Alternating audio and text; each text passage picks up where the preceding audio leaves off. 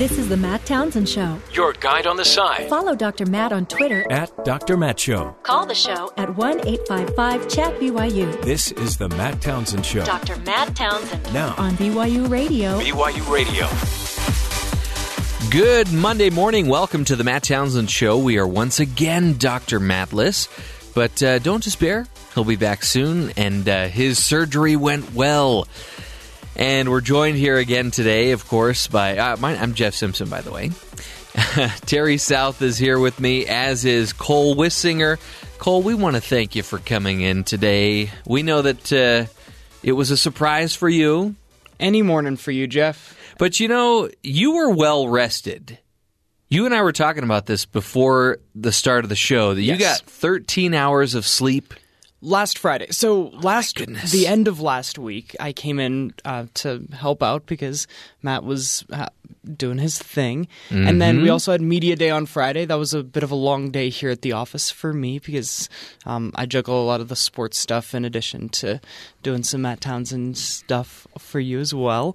And I was a little bit tired. And really? I got home at the end of my day, and between Friday and Saturday I slept for about 13 and a half hours. Wow. That is a foreign concept. 13 hours. Terry, have you ever gotten... Do you get 13 hours of sleep between 2 nights' sleep? No. Man. Cole, that's criminal. That's what that is. It's questionable if I get 12. Yeah. Just depends. Just depends on the day. It's good to be young. See, and of course, on Friday we talked about beds, and Cole's getting 13 hours of sleep. So usually we talk a lot about food, and I get hungry, but now I'm just tired. No, sorry. My bed is pretty good. I didn't even try the floor sleeping. Didn't need it. Yeah. Well, we actually are going to talk about food today because today is chocolate pudding day. I'm not a huge fan, but I know a lot of people enjoy the snack pack. Not me. How does that... You go to the store. Yes. And the Jell-O pudding isn't necessarily, it comes in the snack pack. It's not always refrigerated. Yeah. How does that work? Well, I think you're supposed to refrigerate it once you open it. Well, I know, but how does opening the package now unbreak this magical barrier that now requires refrigeration, where before it's just sitting on the shelf? Also, who can't manage to finish one snack pack in one sitting that they need to refrigerate it in between? Right. That's another good point. So how... It's kind of like the boxed milk. How the boxed milk can sit on the shelf. Yeah. Or the cheese-like product that'll sit there on the shelf. Cheese Whiz? You're a fan of the Cheese Whiz. It's Velveeta. Oh, I see what you mean. Yeah. It's a cheese-like product. You read Comes it, in it a says box. It doesn't say this, but it's essentially cheese adjacent. Right? Adjacent to cheese, It's not cheese, but yeah, it's close. It's in the vicinity. How does that just sit there on the shelf? But like real cheese has to be refrigerated. Miracle Whip and mayo follow the same arbitrary rule. Sit on the shelf, you open it, all of a sudden it needs refrigeration. I think there's a line of danger that we're just sort of playing with there. And we're not really aware of this. It's like, it's just like a pudding cup. Who cares? But we have to refrigerate it the second we get it home, right? Oh, yeah. Or do you just leave it in the cupboard? Oh, no. You usually go straight to the fridge. But it was you picked it up off just on the spice aisle or wherever it was, right? It's just sitting on the shelf. Well, it's kind of... These are the things that I get very perplexed about as I grocery shop. It's kind of like an abandoned pet. You need to get it home and start treating it like a real pet as soon as possible. Wow. So it may not be, that may have been a stretch, but it may not be real dairy, but the sooner you start treating it like dairy, the better for all involved. The pudding is feral until you bring it home and domesticate it. Yes, okay. You've got to domesticate it. Domesticate your pudding. All right. Oh, my goodness. You're not going to mention the box office numbers for Transformers, are you? No, because the movie, the reason, that was the fifth one, right? Mm-hmm. The first one got okay ratings. The rest of them have been horrible. And when you watch them, there's no sense to them. There's just sort of chaos. There's cut scenes that don't make sense. But it doesn't matter because you're of robots fighting robots. And that's really what it all comes down to. It'll make its money all over the world, no problem. No matter what. Yeah. So do you think Michael Bay is phoning it in, or do you think this is like art to him? This is his art. He really takes it seriously. He understands what he's trying to do. There's certain aspects, certain steps. There's these certain camera shots he gets. There's a show called The Last Ship on TNT. Mm-hmm. He is the executive producer of that thing. Usually they throw a big name on there, but they really have nothing to do with the show. But you watch that show, it's like Transformers, except it's like the Navy. They have these long, beautiful glamour shots of ships and big military formations and all this kind of stuff. And everyone's tough because, in this show, everyone's tough. Yeah. And it's just, this is the way Michael Bay does his art, right? And you can figure, at one point, I think he was making music videos. Sounds and they just about sort right. of translated it into movies. Mm-hmm. And it works. It doesn't leave you with, anything, of a masterpiece, except of that genre he's created for himself. Now, some wait a of the minute. stuff's But pretty interesting to watch. Is this what he really wants to be doing? Has he worked his whole life? Has he been doing those music videos and Pearl Harbor and everything just to get to the point where he can sit back and make Transformers There's so movies? much money he is making off these. Oh, yes. Just millions of dollars. So is he okay with it? He seems to be delivering a product that somebody wants to watch. Yeah. And Cole, that's a good point. Usually you do the big budget movie so that you can afford to do the art house movie that'll get you the award. The passion project. But yeah, I think Michael Bay does all the others so he can do the Transformer movie. He saves so much money on really not having a script or a plot or any sort of idea where it's going. Just blow stuff up and keep moving. Yeah. Now, wait a minute. Transformers meets the Navy. Wasn't that Battleship, basically? No. No? That was an alien invasion. Oh. Which you totally get that when you play the game. I love the game. When you're like B6, you're thinking, there's aliens here. But plus, it reminds you to take your vitamins. It does. Anyway, so Terry, why don't you tell us what's going on around the rest of the country? No less than 18 large wildfires are burning in the west and southwest regions of the U.S., aggravated by extreme heat and a lack of rain. The two largest blazes are in Utah and Arizona, but there are also fires in California, New Mexico, Nevada, and Oregon. Wildfires have burned more than 2.5 million acres in the United States in 2017 alone, about 1 million acres more than is typical for this time of year. In Utah, 800 people have been evacuated, 13 homes have been burned. That fire began June 17th and is only 5% contained. Wow. And I read there's a 62-mile burn scar where this fire is, just plowing right through this area of southern Utah where there's a lot of heat. Do you think they're gonna crack down on firework usage for the 4th of July? I don't know. They have passed recent laws here in the state of Utah where you can now fire off the rockets that probably cause more damage than anything right else in your over the last few neighborhood, years. right on your cul-de-sac. I mean, it does. You'd think it's very dry. Yeah. You may want to not, light off fireworks. You may cause more fires, but I think what they're doing is containing them to the urban areas, and you can't go into the mountains and blow them up that way. So. Makes sense. New stats about America's opioid epidemic. About as many Americans are expected to die this year of drug overdoses that died in Vietnam, Iraq, and Afghanistan wars combined. Seriously. The drug overdoses are now the leading cause of death for Americans under the age of 50. Last year, there were more than 236 million prescriptions written for opioids in the United States. That's about one bottle of opioids for every American adult. Wow. A New York Times investigation published this month estimated that more than 59,000 Americans died in 2016 of drug overdoses, in the largest annual jump in such deaths ever recorded in the U.S. So that's crazy. One bottle of opioids for every American adult is how many were prescribed last year. Oh, my goodness. Which is crazy. That's staggering. The Justice Department is trying to take its drawn-out fight with Microsoft over law enforcement's access to emails stored in an overseas server to the Supreme Court. Major tech companies are watching this case closely. If the Supreme Court takes the case, the outcome would have far-reaching effects on how tech firms store user data on foreign servers and how law enforcement can access it, as more and more of our data is stored in the cloud by companies with data centers around the world. The question of how governments, both U.S. and abroad, can access the data is becoming increasingly complicated. So Microsoft has a server, say in like Ireland or something, on the outside the U.S., and the government comes to them and says, "We want this email," and they go, "Well, physically, it's in another country. So what does that mean?"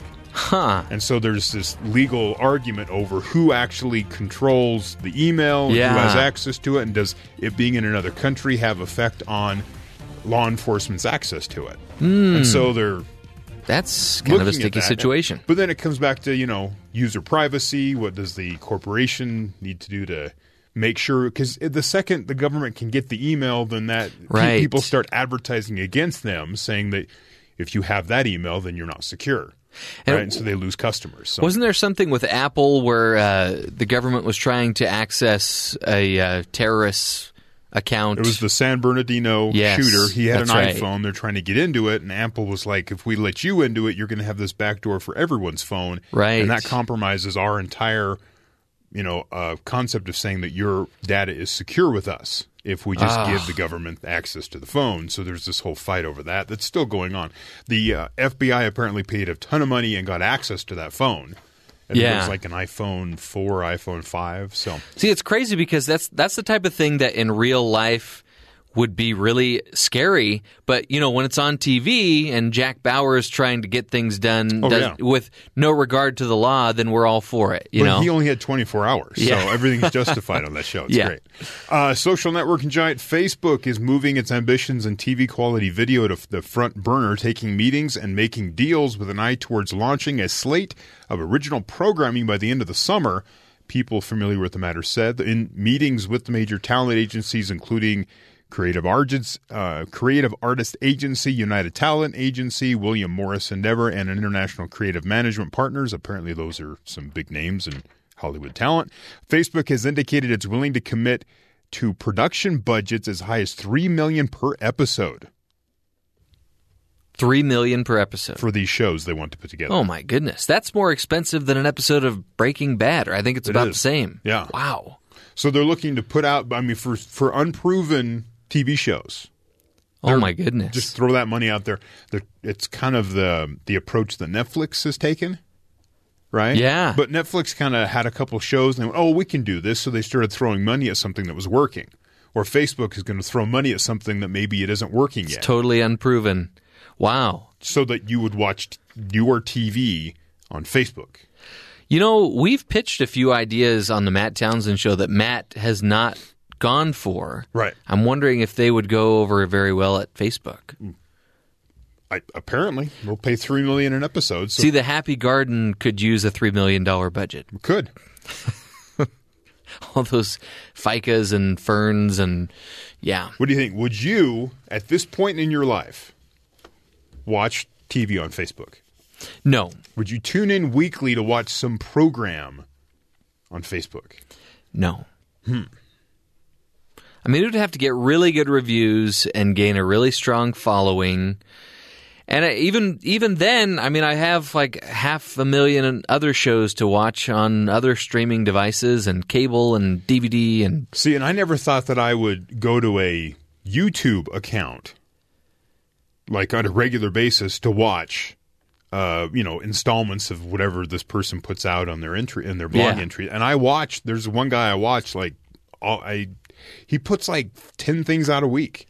Right? So I don't keep up with it, but every once in a while I jump in and I watch 5 or 6 in a row, and it keeps track of where you are, and so you just stay in order and just keep moving through how he puts them out there.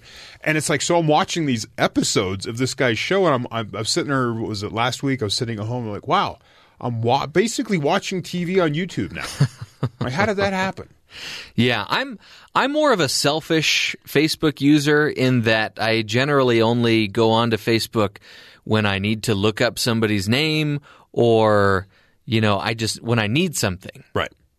But yeah, I think the only thing we watch regularly on Facebook is that New Age guy, JP Sears, the guy with the long red hair that always does, things about GMOs and gluten. You ever heard of it? No, not at all.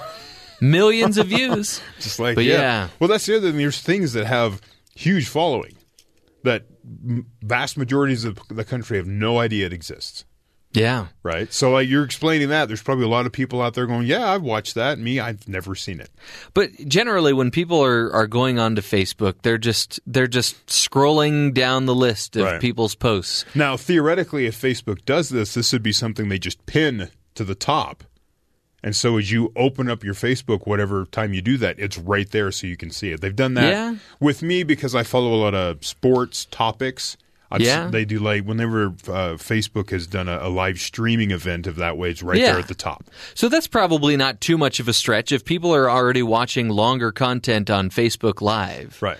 So, I don't know, $3 million, that better be good. Of course, I mean, the one feature they have is autoplay, where the video just starts. First thing I shut off. Really? Go into the settings, dig around, turn off autoplay. But the sound's not on. So you just have to tolerate the video. Yeah, I don't want as the video you scroll either. down. I'll make the choice if I want to watch that or not. Okay. All right. Yeah, it's just like those websites when you log on to a website and it's somebody's business and a commercial starts playing immediately. I'm not a big fan of those. Anyway, Facebook, $3 million an episode for a TV show on Facebook? As Matt Townsend would say if he were here, what is this world coming to? Anyway, we'll find out the answer to that question when we return because we're speaking with our Washington insider, Joe Cannon, who's going to be talking to us about a very eventful weekend. When we return, this is The Matt Townsend Show.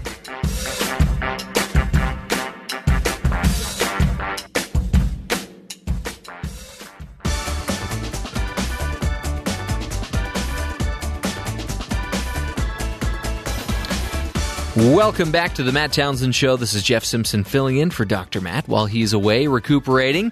And we're going to be speaking with our Washington insider, Joe Cannon, who was the chairman of the Utah Republican Party from 2002 to 2006. And he's also the CEO of Fuel Freedom Foundation. You can look it up at fuelfreedom.org. And he's here with us this morning. Joe Cannon, welcome to the Matt Townsend Show. Thank you, Jeff. Thanks for having me. So right off the bat, since Matt is not here, you probably have an idea of what I want to talk to you about before we get into all the politics. Okay, Any guesses? Well, this is today. Actually, I think today will be the final day of the Supreme Court term. And so there's a lot of things on the docket here that could be very interesting. Well, that's close, not really close, but that's okay. We'll get into that in a second. Did you see the game last night? Well, I didn't see it because it was on Sunday, but 10 in a row. Insane. Dodgers are hot. They are hot. They are fast approaching Houston with the best record in baseball. Yeah, they're one game behind, and the crazy thing is, Cody Bellinger hitting 2 home runs in a game is kind of old hat by now. But the fact that they scored 5 runs off of 4 wild pitches from the same pitcher, that was pretty amazing. No, it's good. The last weekend was crazy. Like I said, I didn't see the game. I saw the box score. That was interesting. But like on Saturday, they had Chase Utley playing first base, Corey Bellinger playing left field. They had I forgot the catcher's name. Grandal. Not Grandal. No, the backup guy. Barnes. Was it Barnes? Yeah, Barnes. I think he was playing like second base or something. I don't know. It was a very interesting lineup, but they're hot. Their bats are very strong. The only big fear is, do they have enough in their starting pitchers to get all the way through postseason? That's the big fear. Yep. Well, their reliever is doing amazing things. He hit an RBI double last night too. So their relievers are hot. They're really good. The question is, they have enough starters to get him into the 6th, 7th, and 8th innings. Besides Kershaw. Yeah. Even Kershaw, more than half of the runs he's given up, which admittedly aren't very many, but more than half of them have been home runs. Yep. Just kind of odd for a pitcher of his caliber. So, well, we'll see what happens. They're, like you said, they're hot right now. So you mentioned the Supreme Court session that ends this week. What can you tell us about that, or what is it that we need to know about that? Well, this is kind of a particularly exciting. They're actual decisions, which we should talk about. But then in the background of all this, there are a lot of rumors that Justice Kennedy, after nearly 30 years on the court, 29 years, could retire. There's no evidence of that. We'll come back to that in a sec. But I want to talk about a recent Supreme Court decision, not the ones that are going to happen today. That was kind of important. It's called in the media the Slants case. It's actually a guy named Simon Tan formed a rock group of Asians, and they called themselves the Slants. And that was deemed by the Patent Trademark Office as being politically offensive. Therefore, they wouldn't give him their group a trademark. So that went to the Supreme Court. The Supreme Court, so in and of itself, it's not particularly significant, but the Supreme Court ruled 8-0. It's a unanimous decision. Gorsuch didn't hear the case, so he didn't participate, but they 8-0 in favor of Mr. Tan. Basically, the holding was that speech may not be banned on the ground that it expresses ideas that affront people or offend people. And so basically, it's a case in the narrow sense about can the government enforce some politically correct idea, but the broader implications of this case are pretty significant. By the way, while it was 8-0 on that issue, the particular issue, there were all kinds of other opinions filed about, well, wait a sec, the government still has the right to look at labeling laws, for health and safety. Yeah. But the core of the case was this free speech, not political correctness. So the first, once it was announced, most of the papers played up the Washington Redskins, because you might remember that Senator Reid had said the Patent and Trademark Office is going to deny the Redskins their trademark on that because it's offensive. Well, that is clearly shut down, and you had all fans and owners of the Redskins rejoicing. Also, the Cleveland Indians were in a little bit of trouble. But maybe the broader implication of this for all of us is that this could end up affecting so-called speech codes, hate speech, safe spaces on campuses that are state-owned.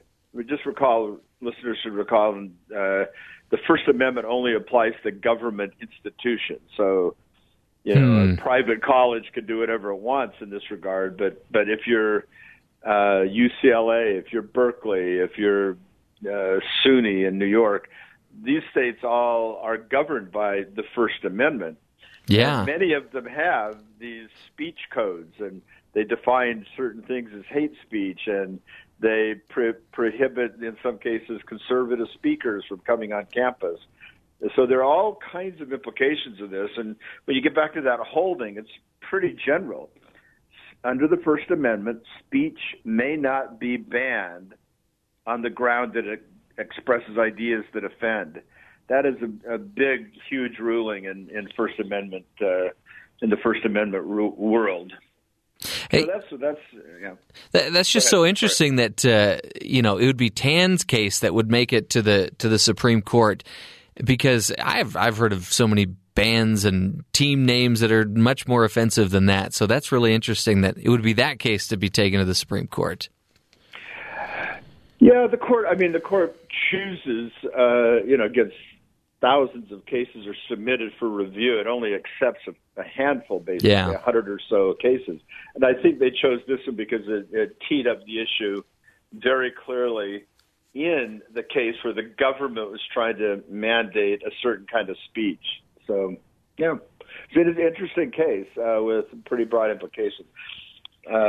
Anyway, there are two other cases pending before we talk about Justice Kennedy that are going to be decided one way or the other today. One is called the Trinity Lutheran Church of Columbia, Missouri against Comer. And that looks at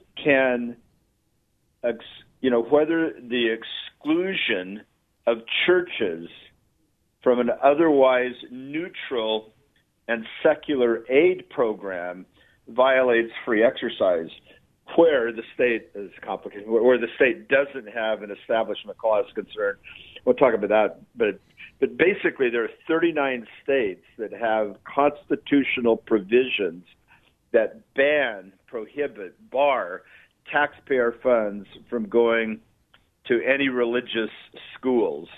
These are passed actually, some in the 1800s, some in the early 1900s, basically to prohibit states from giving any aid or benefit at all to Catholic schools. There's the so-called Blaine amendments. Guy, candidate for presidency named James G. Blaine, but he was also a senator, and I don't actually honestly know how his name got attached to this. The so-called Blaine amendments that prohibit. Mainly, they were anti-Catholic in nature. Yeah, but they've been broadened out to affect all religious schools, and so this case is again, it's fairly prosaic in its facts. Basically, Missouri has a program where they give money to schools to rubberize their playgrounds, make it safer for kids. Yeah. And so this school applied. Trinity Lutheran applied, and they were denied because they were a religious school. They said, "Well, wait a second. There's no establishment clause here. There's no religious implication here. We're talking about the safety of kids on the playground." State said, "Too bad. You're a religious school, and we have this constitutional amendment that says no money could go to you for that." So they sued, and they get to the Supreme Court. In an interesting wrinkle, the state actually subsequently to the case reversed itself and said, "Okay, no, we will give the money." But the court, so one of the issues the court had to say was, well, is this case moot? Can we even hear this case? But they said, because the state can undo what it's done, this is still a, quote, a ripe issue for adjudication. Anyway, that decision is going to happen today, probably in an hour or so. Oh, wow. The Nina Totenberg, who is on National Public Radio, was at the hearing, and her view and the view of most people there was that all the questioning, or most of the questioning from all of the judges, I mean, you can see a 9-0 decision here too, basically saying no. If you've got a religiously neutral program that is denied religious schools, then you got a problem. Oh, sure. So no one knows how it's going to come out, but the thinking is that this will lean in favor, and so that affects directly 39 states. But now it affects lots of other things, because many school programs are religiously neutral, but provide funding. They provide buildings, materials, other things for schools that could be religious, that are religious. So that's a big case. Broader implications than the very narrow. It's a very big First Amendment religious liberty case. And you said that they should have a decision within the hour or two, right? Could be. Today is the last day. So the Supreme Court always finishes announcing its decisions by the end of June, and Monday is their day. So, I think it starts at 10 o'clock Eastern. Maybe it's a little later. Yeah. For that decision. So, then go ahead. Break. I'm sorry. Well, I was going to say there's another. There are also the travel ban cases that not to be decided on the merits, but there have been rulings in the Ninth Circuit and the Fourth Circuit, and actually the Ninth Circuit hasn't issued its decision, so only the Fourth Circuit, which is Virginia and the kind of Mid-Atlantic states, ruled against President Trump on his travel ban.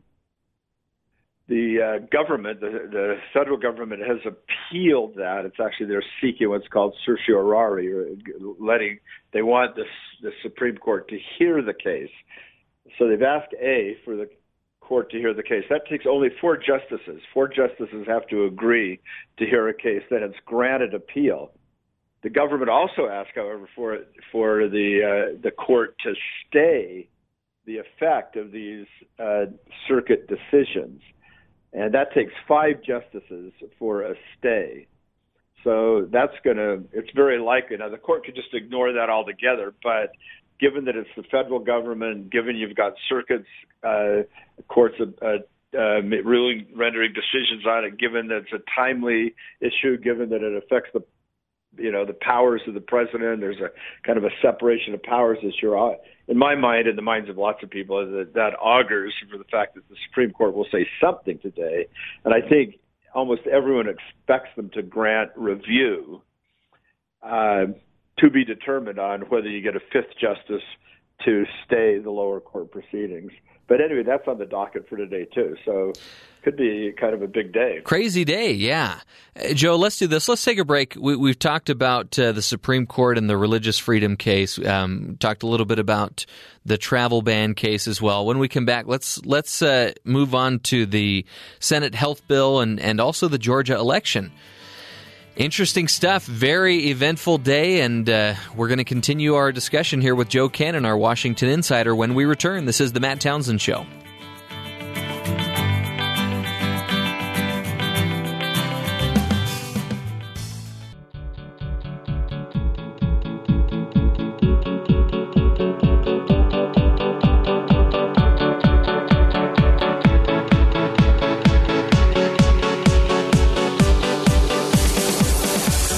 Welcome back to the Matt Townsend Show. We're speaking with Joe Cannon, our Washington insider.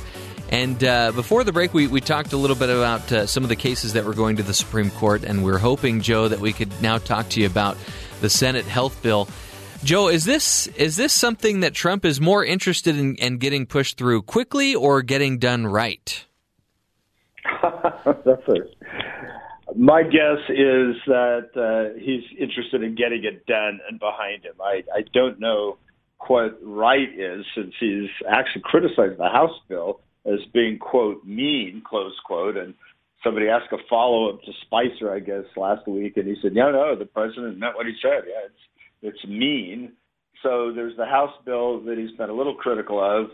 On the other hand, I think you'd like to be able to say we've done this, and that's kind of complicated. That's whether that can happen or not is hard to say. So you've got you've got the Senate bill that the leader McConnell dropped last week, basically on Thursday. Said here it is.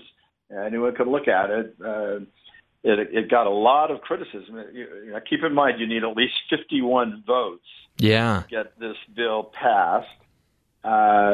He said, and he said as recently as over the weekend, he wants to get this voted on this week. And so this is a very massive, complicated bill. And at least 5 Republican senators have come out, I'm going to put it in quotes, against it, because there are varying degrees of intensity and reasoning behind that. But the 5 are Utah's own Senator Mike Lee, Rand Paul, Ted Cruz, Ron Johnson of Wisconsin. Senator Johnson is more of a libertarian. And then also Senator Dean Heller from Nevada has indicated he's against it. And he is the only, he is up for re-election this year, or not this year, next year in 18. And he is the only Republican senator running in a state that was won by Hillary Clinton. So she took Nevada. So he is walking a very tight political tightrope there, because he's Republican. He's in a blue state. His state also opted for Medicare expansion under Obamacare, where the state's got a lot of money for a certain amount of time to expand their health care under Medicaid, I should say. So these Medicaid expansion states, a lot of their Republicans in those states, and they're worried if money's cut off, that will hurt them politically. So you've got those 5 Republicans that are in total opposition of it, and then you've got a handful of others too, right? That have strong reservations about this. Exactly. You've got Susan Collins, you've got Lisa Murkowski, you've got Cory Gardner, You've got Rob Portman. Those are all pretty important senators that also have similar kinds of concerns. But just to be fair, they have not come out and said no yet. And right. My feeling is this is just a feeling. I do know one thing: there are going to be no Democrat votes. At one point, people thought maybe Senator Manchin from West Virginia, who's a Democrat running in a very, very red state, might be supported. But he has supported the president on a number of things, including judicial appointments. But I have a totally firsthand source that says there's no way that Manchin is going to vote for this bill. So there are going to be no Democrat votes. You got 5 against. You can only afford to lose 2, maybe 3 votes. I guess 2 votes, and then it's a tie. Then Pence can vote as the president of the Senate. So anyway, I don't mean to get in that detail. So you got McConnell has to satisfy the concerns, as you point out, at least 5 senators and possibly more who haven't actually come out and they're doing their negotiating behind the scenes. Okay, all that's on one side. On the other side, you got a very wily, very smart majority leader in Senator McConnell, and I just don't see how he's pushing so hard for a vote this week if he doesn't think he can get there by making deals with some or all of these senators. Yeah. And some of the opposition is soft. I mean, Senator Lee has said, well, look, a little more flexibility to the states would bring me along. Senator Cruz, who's kind of a hardliner on a lot of things, has said he would like to get to victory here. So, I mean, there's been some signaling going on that something could work for at least some of these folks. But maybe not before the 4th of July weekend. Maybe not. I mean, I heard, saw Senator Cornyn say that they might be looking to get it done after the August or between now and the August recess, so that they come back after the 4th of July for a little while. So there's some possibility that if it doesn't happen now, it could happen, before the August recess. But I don't know. You got a pretty wily guy on one side, and you've got some other people on the other side. And then, by the way, that only gets you the Senate bill, which, although it's patterned after the House bill. We talked about this, I think, a week ago, but it's patterned after the House bill, but it is not the same as the House bill. So it's a big question of what comes out of that once it goes to conference. Yeah. So, Joe, let's talk about the Georgia election. I read that the Democratic candidate spent $25 million, which in my mind was staggering. $25 million to lose, and that's money that I would never see in my lifetime. And yet, somebody spent that much on an election that didn't even pan out in their favor. But do you feel like this special election is? Do you feel like it's a barometer for the health of the Trump presidency? Well, it's so hard to say. I will say if the Republicans had more to lose than the Democrats had to gain. I mean, in other words, by the Democrats losing this, it was not as devastating to them, right, as it would have been to the Republicans if they had lost the seat. Then I believe you could have said that was a referendum, because this is a historically, traditionally Republican seat. But it is a seat, as everyone points out, that Hillary Clinton only lost by less than 2%. So yeah. There was some thought that, a strong, attractive, well-funded candidate could come in. And by the way, this is by a long way the most expensive congressional race in history on both sides. I mean, the Democrats spent a little bit more than the Republicans, but altogether it looks like it's going to be in excess of $50 million, and when all the reports come in, it may end up being close to $60 million. Wow! Spent on a congressional race. Just getting back to the substance of your question, it says it was a big sigh of relief on the Republican side that they didn't lose, but on the Democrat side, it sparked a huge conflict within the party over, okay, what is the right approach? We had what looked like a very close district, a district that we might have been able to win, I don't know how closely you followed it, but Ossoff, the guy, the Democrat, he ran as kind of a resistance candidate, really hammering Trump. Yeah. But then, as I'm guessing, don't know, but I'm guessing he's more polling data. He was doing a lot of polling. I mean, with $20-30 million, you could take a lot of polls. What then turned out was that, wait a second, maybe this resistance idea isn't working, so I'm going to move a little bit to the center. So toward the end of the campaign, he ran more as a moderate Democrat. So what that sparked on the Democrat side was this whole soul searching. Well, some people from the Bernie Sanders part of the party said, see, it doesn't work. You cannot run as a moderate and win. You have to run to the left. Yeah. And others, Democrats are saying, well, let's not draw too big of a conclusion from that because it's a very hackneyed phrase by now, but all politics is local. And, we need to run these the next races on a case-by-case basis, looking at the candidates on both sides and where are the vulnerabilities. But there is a strong movement, a very strong movement within the Democrat Party to look at, no, we need to go more of the Bernie Sanders route.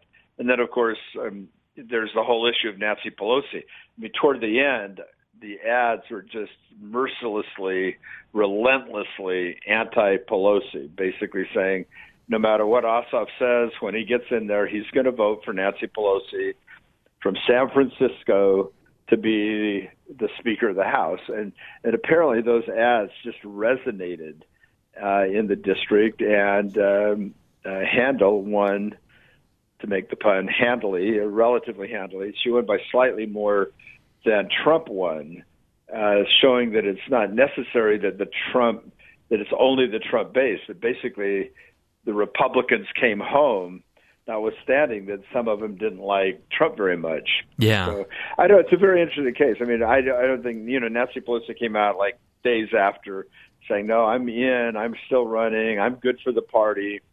And in fact, she is good for the party. She has raised herself nearly $500 million for the Democratic Party, primarily Democrat House members, as the Speaker of the House and as Minority Leader. So, she is a very potent force, and she speaks for a very substantial part of the party. So you recall, she was not a Bernie Sanders part, but strong Hillary Clinton, but still sort of left of the center of American politics.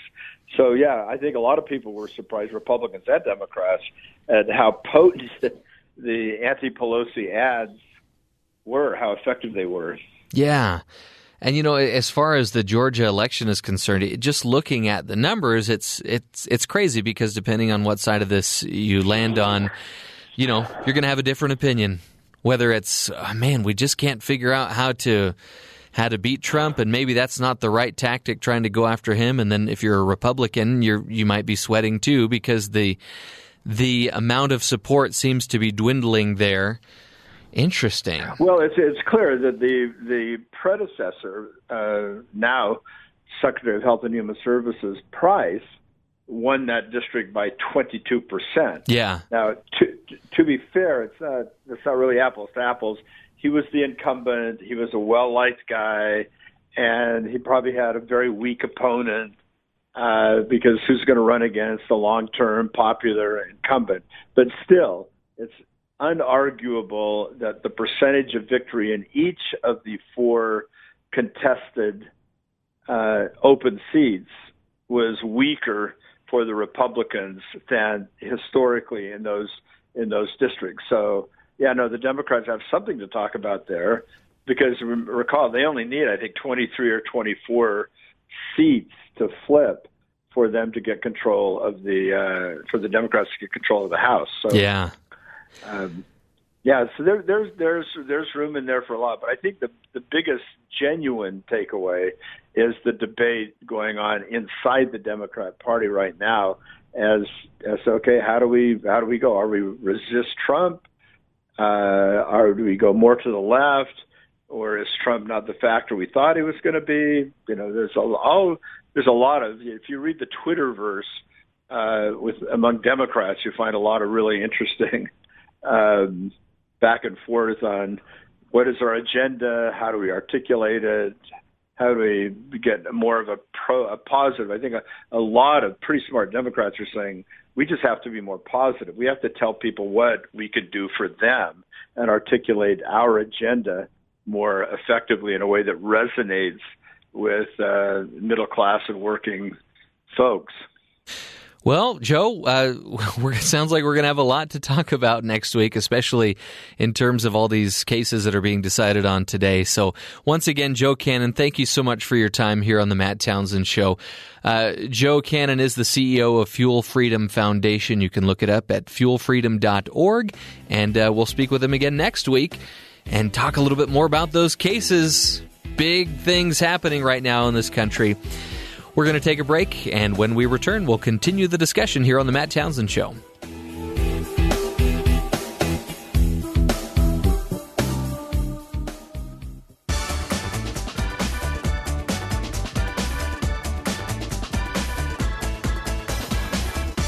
Welcome back to the Matt Townsend Show. We just finished speaking with Joe Cannon, our Washington insider, and I'm sure we're going to have a lot to talk about next week. But before we finish off the hour, Terry South has a little something he wants to talk to us about. So this story came out end of last week. Chelsea, Massachusetts, authorities in Chelsea, Massachusetts say a big toy may have saved a toddler from serious harm or worse. As the Boston Globe reports, 2-year-old Luis Eduardo Gomez was bouncing on his bed Wednesday afternoon when he bounced clear out his second-story window from his bedroom. What? He's just bouncing, oh my goodness, right out the window. Luckily, he was still clutching the animal, which is a 2-foot-long stuffed cow, right? A little stuffed animal. He fell about 16 feet onto the concrete. He could easily have broken bones and been very injured, seriously injured, the police say. But he was able, as he fell, he twisted and fell on the cow. Yeah. Instead of his back. Oh, my right? goodness. So he fell and bounced off this cow, landed on the grass or whatever. No injuries. He was fine. But, he just fell out the window. So he was shaken up, minor cuts and bruises, but otherwise fine. The family moved to the U.S. 5 months ago from Guatemala. The boy's uncle says he carries the cow with him everywhere. Okay, I'm terrified because we had probably about a 2-foot stuffed animal cow. Right. And it had a little tutu. We called it Llewellyn. And we sold it at a garage sale. And now I really wish we hadn't done that. Do what we did. Buy your kid a huge panda. You'll be fine. Well, they just don't play with stuffed animals is the thing. So then the $3 that we got for it at the garage sale seems more important. Then there's safety, I guess. That's crazy. Yeah, so the kid falls out. Oh, my goodness. Clutching a cow, lands, on the cow, not himself, and survives. So, yay. Man, you can imagine the commercials that they're going to air from now on. Buy your kid a cow. Buy your kid a cow. National Dairy Board. And eat at Chick-fil-A. I don't know how that would save you. If anything, that would not save you. Anyway, hold on to those stuffed animals. You never know when you're going to need them to save your kid's life or to avoid tremendous injury. We're going to take a break. That's it for hour number 1 of the Matt Townsend Show. We're going to continue the fun when we come back. Until then.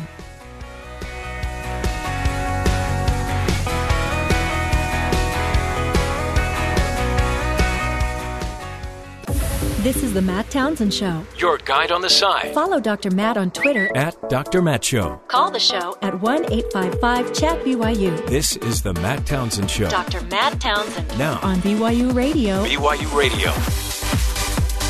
Welcome back to the Matt Townsend Show. This is hour number 2. I almost forgot the name of the show there for a second. It's not the Jeff Simpson Show yet. No, not yet. Although at this rate, who knows? I mean, because he's been gone for about a week. He's done that before. But he's got an excuse. He's recuperating from some surgery that he recently had. We won't gross you out with all the gory details, but suffice it to say he's feeling better, and he's hoping to be back tomorrow. So we wish him well, and we'll probably see him tomorrow. But he missed another important day because today is chocolate pudding day, something he likely is not able to eat at this point. He could eat sugar-free. I guess that's true. Could he? But Is wouldn't it that just be the really bad fake sugar that gives you cancer? Well, probably, but yeah, it's in everything now. Well, that's so you just mostly kind of in have to embrace it. Yeah, the fake sugar is in his Diet Coke, which is why he's in this trouble. Anyway, he can tell you all about that when he's back. Let me give you a little history about Chocolate Pudding Day. The history of pudding starts far back in the 17th century, when the first recipes for puddings appear. Back then, puddings were made much different than the classically thought of pudding is today. And to make it clear, we're talking about dessert puddings, not savory puddings. So does that mean like not figgy pudding, or like a rice pudding, like a meat pie? Oh, maybe. There's like meat puddings and all kinds of weird things out there. So common ingredients back then were butter and flour, cereals and other ingredients, which, when they came together, served to create more of a cake-like result than the puddings we think of today. In the 1700s, did they have Lucky Charms when we're talking cereal? No, I mean cereal meaning like a grain-type product. See, that's interesting that you would think it would be the other way around, where pudding would be a lot runnier and, with not much substance, because you would think that their teeth were not as well cared for back then. I'm just saying. Yes, everyone in the 17th century had a liquid diet, actually. And that's not to say that they were, they didn't care about their hygiene, their dental hygiene. I'm just saying we have much better, Once we had indoor plumbing, we took showers. Yeah, we know. Well, yeah. And brushed our teeth. Better dentists, better equipment, better research. So basically, the pudding that was originally pudding, if you made it today, you felt like you did the recipe wrong. Yeah. And in my case, you'd feel like you're a moron, because when you make it's always instant pudding that I make, and if you mess that up, I mean, come on. Yeah. Where's the hope for your individual future if you can't get pudding? Instant pudding. That recipe is simple. Most of the time it's not even like you have to. Over the weekend I bought no bake. Pudding, right? You just add milk. Yes. Stir it up, put it in the fridge. You mess that up, I'm not sure where the future lies. It's interesting because it seems like all this time has passed and we're still demanding pudding. Because in the Christmas song, you're saying, now bring us some figgy, and like they're saying it 3 times. Right. Bring us some figgy pudding. And now we have instant pudding, so we're still demanding that we have our pudding and we have it now. I don't think I've ever demanded pudding, though. Maybe some vanilla pudding. I requested pudding before. Yeah. May I please have some pudding? Anyway, are you suggesting a change to the song? Should it be more polite? Yeah, like now bring us some figgy pudding when it's convenient for you. Or a more culturally relevant pudding, like chocolate or vanilla or pistachio or tapioca. Because the only thing figs show up in now are cookies, and who eats Fig Newtons anymore? They're okay. Yeah, they're all right. All right. Granted, they're at my grandma's house every time I go there. I don't seek out the figs, but yeah. Yes. What about dates? Oh, yeah. We have date muffins that are actually very good. But yeah, if I had a fig in front of me, I don't even know if I would know what to do with it. I don't know what to do with a date, but that's a different kind of date than we're talking about. Yeah. Maybe throw it at a bird that's in my backyard. Anyway, all the fun that you're not going to get anywhere else here on the Matt Townsend Show when we're celebrating Chocolate Pudding Day. Terry, what else is going on around the rest of the country? Now, we talked about some of this with Joe Cannon, but today begins the Supreme Court's final week before its current term ends and summer break begins. SCOTUS is expected to hand down several major decisions in the next few days. Among them, its ruling on President Trump's stalled travel ban. Rumors are swirling that this Monday, so today, could see a retirement announcement from Justice Anthony Kennedy. Yeah. Sources close to Kennedy say that he has seriously considered retirement. They are unclear if they could occur as early as this term. Kennedy's departure would give President Trump his second SCOTUS nomination after the successful appointment of Neil Gorsuch to replace the late Antonin Scalia. So lots to watch for there. Lots to especially just the rulings could come out, and they always tend to cause a lot of turmoil as, of course, they're debating the health bill. So I wish he wouldn't retire, because I don't think we can handle one more thing for Democrats to just fight tooth and nail. That's what they're going to do. That's what's going to happen. It's just be a big fight. Ford announced plans last week to import its compact Focus model from China after scrapping its proposal earlier this year to expand a plant in Mexico. The planned Mexico facility had been roundly criticized during last year's presidential campaign. A blow to U.S. auto workers. Profit margins for sales of compact cars in the U.S. are thin, so it makes little sense for Ford to expand production of Focuses in the U.S., but when such cars are built in Mexico rather than in China, they are typically sourced with American-made auto parts, supporting at least some domestic employment. The vast majority of parts for Chinese-built cars are made in China. So it makes more sense economically for Ford to build them in China and ship them over. They're also sold in China and all over the world, so it's not just a matter of, it's a matter of just the entire creation manufacturing of the car is better to do it in China. But they're so American. Yeah, well, what are you going to do? Oh. We'll send them over here, and you can have your Ford Focus if you want it. Google, which was scanning the content of personal emails sent by Gmail users in order to target users with personalized advertisements, has announced it will stop the practice, according to a post on the search giant's blog. Google made the decision in an attempt to reassure customers that their communications were confidential. Google will continue to advertise, but the information will be taken from browsing searches and physical location data. Also news, Google has a blog. Oh, they have several blogs. That's where they put all their press releases. Nobody looks at them unless you're covering the story. But just the idea that they were scanning your email to advertise to you. Now they're not, right? Yeah. What that means is they have enough data on you that they don't need your email anymore to send you advertisements. Not that they're being really benevolent and preserving your privacy in any way. So. Are you ever grateful for the advertisements that pop up, like when you're searching on dictionary.com or some other website? No, never. There's never anything that pops up that I might want to buy that. Not really. Oh, I just had one this morning. Most of the time, it's you go to a website, make a purchase, and then ads will follow you around, suggesting you buy what you just purchased. So be careful what you buy. Yeah, and it's like, I mean, you could be on any website, and all of a sudden something pops up, and it might be embarrassing. Maybe you don't want that just out there. So, if someone walks behind you and sees that on the screen, and I certainly wouldn't want anybody to know if I bought a fidget toy, which I have not.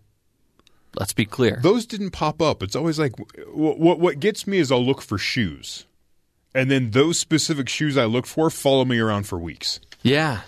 And you're just like, okay, could we somehow figure out how to knock? I mean, I get what they're trying to do, but it just seems like it's the wrong way because it totally makes me never want to go to that website again. Yeah. Speaking of the fidget toys, I saw a kiosk that was dedicated at the mall to specifically fidget toys. Right. I wonder how much longer that'll be there. We are on the downward slope of fidget toys. Yeah. So not for long. I saw a hoverboard over the weekend. Authentic? The city I live in had a festival thing they do for the weekend, fireworks and big carnival and stuff, and somebody won a hoverboard. Now, we're just riding around on it, and you're like, I haven't seen one of those in a year. Is this a hoverboard that only operates on some kind of a magnetic surface? No. No, it's the goofy two-wheeled thing surface that people were riding around a couple years ago. Yeah, the batteries are blowing up on them. And, oh, okay. So they're not really hovering. You're just, you're on wheels, right? But they call them hoverboards. The Segway without a handle. Yeah. But, people are still buying those, so I don't know. We'll see what happens. And finally, a Mars-sized planet appears to be lurking at the edge of the solar system, scientists have announced. The planetary mass object seems to be disrupting the orbits of other smaller rocky bodies within the Kuiper Belt, a disc-shaped region of icy bodies beyond Neptune that encircles the entire solar system and extends around 2.3 billion miles. This planetary mass object is different from the hypothetical Planet 9, which is believed to be a huge object to be orbiting the sun from the outer solar system. So our friend Pluto, or Pluto, may have some neighbors that he's not telling us about. Because you know he knows about them. Maybe it's like a bad roommate or something. Could be. So they're saying there's a Planet 9. Well, now they're saying there's something outside Planet 9. This is crazy. Isn't there a movie called Plan Something from... It's supposed to be one of the worst movies ever made. It's an invasion movie. Yeah. Yeah. Interesting. So we'll have to look into that. And they know that something's out there because the objects they can see are being affected in a way that isn't basically everything is affected by the sun. Yeah. But when you're pulling away from the sun, that means there's something else out there that's acting upon you to pull you towards it. So there's something bigger out there. Ooh. So I'm not sure what it is. We'll put our MT News team on that and see what they come up with. I mean, it won't be anything other than the truth, right? Of course. It's always Yeah. the truth. Might be a little late, not totally accurate, but it's close. Yeah, truth is kind of a, fluid word. It's relative. Yeah, there you go. Anyway, when was the last time that you guys have shoplifted? Did I ever? No. I brought like my friend's toy to a store. Mm-hmm. And I forgot that I had his toy in my back pocket. Yeah. I left the toy. My mom saw me playing with it. So instead of saying that I took the toy from my friend's house, I told her that I took it from the store. Interesting. I was really a small kid. Couldn't quite register, which is the higher level of issue when it comes to, stealing from a store versus your friend. And so we left it. And as we were leaving the store, I cry because my friend's toy is now on the shelf. So we had to go back and get it off the shelf. Oh, my goodness. And then So my the mom shoplifted from you. Yeah. So it just turned into this big complicated thing. My mom took us over to the manager to just explain what we were doing. This isn't yours. This is, and the guy's looking at her like, whatever. And so I end up she marches me over to my friend's house and I give him his toy back. So you had to confess to two different groups of people. I just made it worse by lying. Yeah. Don't lie. Just tell her what it was. It would have been fine. No big I deal. once tried to buy a bunch of bananas for my mom. She sent me in with like exact change almost, and it was at this point where the cashiers were not getting as much change as they used to. Like credit cards were becoming a thing. Yeah. And they were more widely used. And so the person I gave the change to was very confused. And then I was only there buying bananas, and she fiddled around with it and then gave me back the exact change that I had given her. But I thought I had given her change. And so I was like halfway out the store when I realized that I was walking out with the same amount of money that I walked in with. And the bananas. So I walked back in and gave them back the, $1.40 or whatever that this bunch of bananas cost me. So in a long way, no. No, okay. So when you said that, Cole, I thought you said that you were buying bananas from your mom. And I thought, what kind of a mom is not going to give her son a banana when he's hungry? The allowance was stretched thin. Especially over the summer of you, 2006. you're skin and bones, so you need those bananas.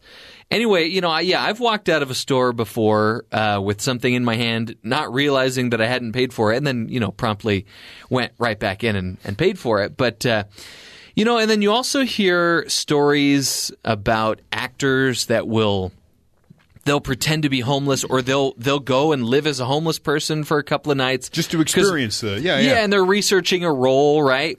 Well, a Wyoming college student who told officers she was working on a term paper on kleptomania after she was caught. Oh, she told them that she was working on a term paper on kleptomania after she was caught shoplifting.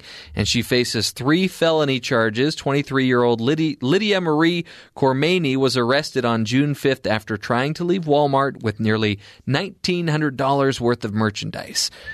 Court records say investigators later found thousands of dollars worth of stolen items in her dorm room. Cormany told officers she began shoplifting after being forced to move into a dorm room away from her roommate who had many of the household items. She said she was caught once when she tried to leave Walmart with 3 flat-screen TVs. So she moved out or away from the roommate who had all the stuff. Yeah. The TV, whatever she needed. Her roommate had everything that she was borrowing. Yeah. Indefinitely. And then her roommate leaves, and then the only solution is to just go and steal all the stuff she needs. So she could have easily left the roommate out of this and just said, well, I didn't have the money to pay for the things that I wanted, so I just stole them. Which is the real answer, yes. right? Yes. And has nothing to do with the roommate. Those things weren't, plates and forks that my roommates have that I use. It's 3 flat screens TVs. Yeah. Oh, so your roommate took her 3 flat screen TVs with her when she moved out. I That's see too why bad. you need them now, yeah. Yeah. Oh, my gosh. Yeah. Not going to work. Not effective. Oh, yeah. But it is frustrating when the person you're living with that has all the cool things moves out. Like I lived somewhere where my roommate moved out and took his Nintendo Wii with him back in 2007 or 2008 when Nintendo Wiis were still kind of a big thing. And he also took the Batman animated series with him. Oh, see, now that's reason for sorrow. Yeah. But I didn't go out and steal it. No. Good for you, I just Jeff. downloaded it for free offline. Anyway, that's not true at all. Don't go stealing. Even if you're researching for a paper on kleptomania, don't do it. Don't do it. You're better than that. Anyway, we're going to take a break. When we come back, we're going to be talking about a very interesting topic. A lot of people out there, the numbers are staggering these days of divorce, and as a result of that, you have these families that are coming together that aren't traditional families, and it can be difficult for step-parents. And our next guest is going to be talking to us about navigating the tricky waters of being a stepdad when we return. This is The Matt Townsend Show.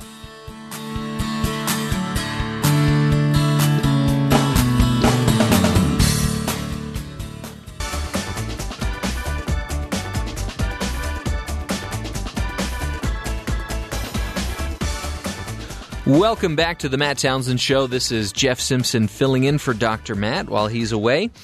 The American family has gone through some recent changes. In the past, a nuclear family of two biological parents and their children was considered the most common family unit.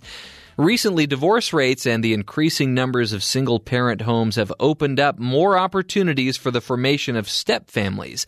This type of family unit usually includes one biological parent, one non-biological parent, and in some cases includes the children of one or both parents. And here to speak with us more on navigating the tricky waters of being a stepdad is Joshua Gold. Dr. Gold is a professor of educational studies at the University of South Carolina. His research interests include spirituality and counseling, family counseling, especially with stepfamilies, and common factors research. Joshua, welcome to the Matt Townsend Show. Thank you so much for having me. So I saw the numbers on this, and I was hoping that you could start off by sharing some of the numbers with us on, what it was like 50 years ago versus what it is today. So let's start with the numbers. Okay. Number-wise, we knew that most people got married. Most marriages lasted until death. Divorce was much harder to get. These days, and again, it depends whom you ask, divorce rates on first marriages approximate about 50%. Out of those divorcing folks, about 90% of them remarry within 3 years. Wow. Yeah. So one of the comments that was made by one of the authors I read in preparation for my book was that Americans don't seem to think maybe it's not marriage. They seem to think maybe it's not the right partner. Mm-hmm. We also know in most divorce cases, the children end up residing at least part-time, usually full-time, with the biological mother. Yeah. Okay. Interesting. There is still, unfortunately, I think, a perception that mothers are better parents in terms of nurturing and caretaking and child-rearing than our fathers. Well, that's a whole other topic. Yeah, it certainly seems to be the case when, these types of cases go to get put in front of a judge, and it seems like usually they side with the mother. But yeah, that is kind of a different topic. Right. So what we end up with is as folks remarry and have children, about 85% of reconstituted families end up being the biological mom, her kids, and a new father figure. Wow. And he may or may not have children from his previous marriage. Okay, so... And I think I read in your article that you yourself are a stepfather. Is that correct? Yes, that is correct. So, obviously, and I've got a brother who is a stepfather, so he's got 3 kids of his own, and he married a woman that has 4 kids of her own. And so there are obviously a lot of challenges, and for a stepfather, and that's 85% of the scenario that you're talking about, right? 85% of step families consist of the mother, the biological children, and a stepfather. So it seems like a very difficult task to be able to enter into this new family and to be able to win over the children and to be able to be respected and loved. And I would assume, and according to your article too, that you might have some misconceptions about going into that family situation. And what are some of those misconceptions? Well, we talked about a couple. One is that you're never, ever, as long as there is an absent father someplace, going to be seen as daddy. Now, that case changes. I did another radio show where a caller shared with me that he had moved into a step-parent role very early and then ended up adopting his stepkids, and that was a different scenario. Yeah. So I'm curious to know, because, and obviously there are different scenarios, whether the kids might have a good relationship with their biological father, they might have a poor relationship with their biological father. In either scenario, it may seem difficult for the stepfather to earn the acceptance of the children in this new family. How can a stepfather go about doing that? Well, I think the very first thing would be to abandon just about everything you think about being a father. That role has already been filled. And no matter what it is you decide that you want to do, is not going to be able to compensate for what the biological father could provide. And is that true regardless of whether the father is a good role model versus a poor role model? Unfortunately, poor and good role models are the kinds of comments that adults make about each other, not children about their own parents. Yeah. Okay. So one of the other things one can do, if it's possible, would be to sit down with the biological mom and talk about what it is she's hoping that he can provide within this new family unit. And then really think about, does that connect to one of his personal strengths and to what his notion is about being a stepfather? The big challenge about doing this is that in most families, first marriages, folks have got years of being spouses together before they decide to become parents. In step families, that time frame doesn't exist. Right. Yeah. So you automatically become a new spouse and a stepdad all at the same time. So it seems like it'd be a kind of a fine line to try to tread, because you want the stepkids to either love you or respect you, or I guess at the very least tolerate you. But you also seems like you would want to make sure that they're not stepping all over you and taking advantage of you. How do you kind of balance that line, or how do you find a balance? Well, I think it begins with a conversation with the biological mom, and then a presentation by her to her children in your presence of, this is who this person is, and these are the family rules about how we interact with adults. And obviously that's going to take some time. Yes. Well, there are developmental models of stepfamily evolution that suggest that one should allot at least about 7 years for the whole thing to come together. Wow. Yes. Okay, now, so that doesn't mean it's going to. Yeah. But just not to get impatient or to become self-critical if after 3 months it doesn't exist. So is this, I mean, we're talking about misconceptions, and don't go into this relationship having these misconceptions. The first one you just talked about is you're not replacing their biological father. Could you adopt that mindset then?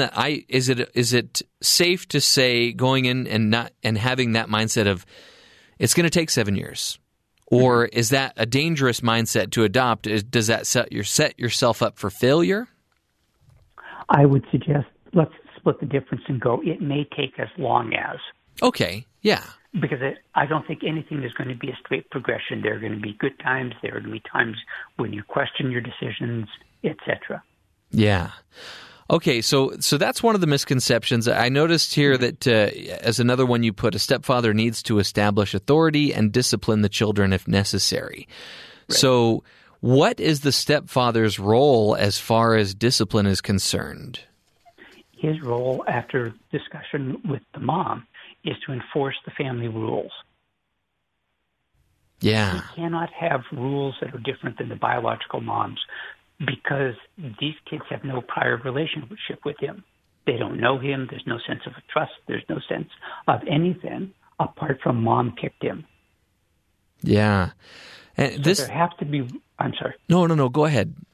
I was just going to say there have to be rules of conduct and expectations that are negotiated between the adults and then presented and enforced equally for all the children. Yeah.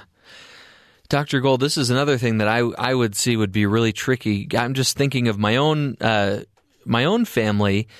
You know, my kids are starting to figure out what buttons they need to press in order to get what they want. So if they get a no answer for me, maybe they go to their mom and she gives them a yes answer, and it may be something that's kind of trivial, but we haven't discussed, and so they know how to do that. It seems like for a stepdad, there would be this pressure to want this approval, and maybe it's something that the two have not discussed, and so maybe they go to mom and they get a no answer, but they know that the stepdad wants their approval, and so they go to him, and he thinks, well, maybe I say yes. You know, it seems like that would be another difficult thing to try to work out.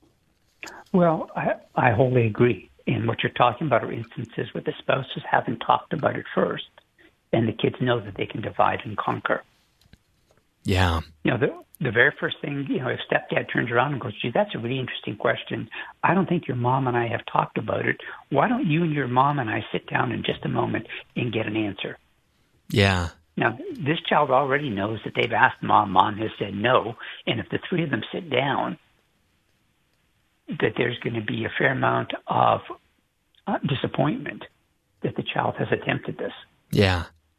Now, what about in the scenario where the biological mother is away, she's on vacation or away for the weekend or something like that, and the stepfather is in charge solely, and what's the best way for the stepfather to take responsibility in that scenario?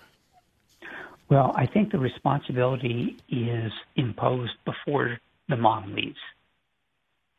Everybody sits down, whatever the day is, and says, this is what's going to happen, and this is kind of the chain of command. The other thing, too, these days is nobody is really away.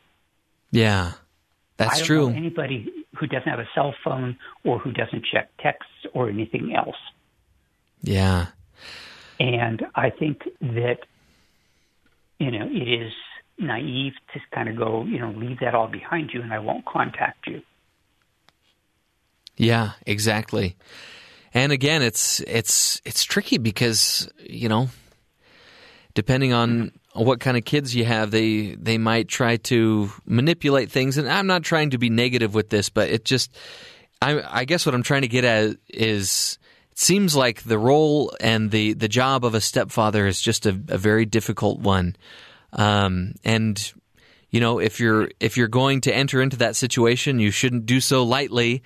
And hopefully, I don't know if you have any numbers on that, but it seems like that is another problem that happens where, you know, somebody enters a marriage and they're not really going into this marriage considering some of these things that you're talking about.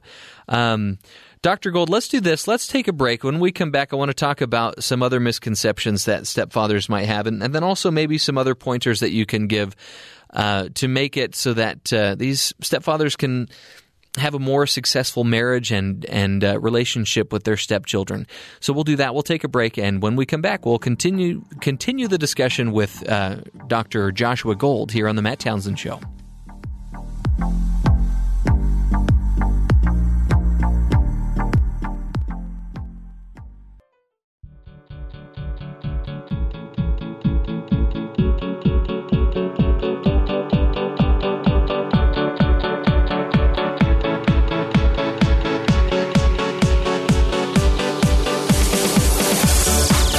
Welcome back to the Matt Townsend Show. We're speaking with Dr. Joshua Gold, who is talking to us about navigating the tricky waters of being a stepdad. And he actually also has a book out that is entitled Stepping In, Stepping Out, Creating Stepfamily Rhythm. Sounds really interesting. Dr. Gold, welcome back to the Matt Townsend Show. Thank you so much. So before the break, you mentioned several misconceptions that stepfathers have going into these new families. One being that a stepfather is just like being a biological father, and the other one being a stepfather needs to establish authority and discipline the children if necessary. And you helped us to sort of not eliminate that mind of thinking, but to just kind of refocus it, as far as the discipline. Talk to the mom. The mom should be establishing things in the presence of the stepfather. And then as far as the stepfather being just like the biological father, which is just not true. You can obviously be a figure to those children, but they are always going to have their biological father. And I'm curious to talk a little bit more about that. Would you recommend the stepfather having some sort of a communication with the biological father to establish what their roles are? Do you think that's a fight waiting to happen, or do you think there's any value in that? There is a whole bunch of concerns I would have in advocating that notion.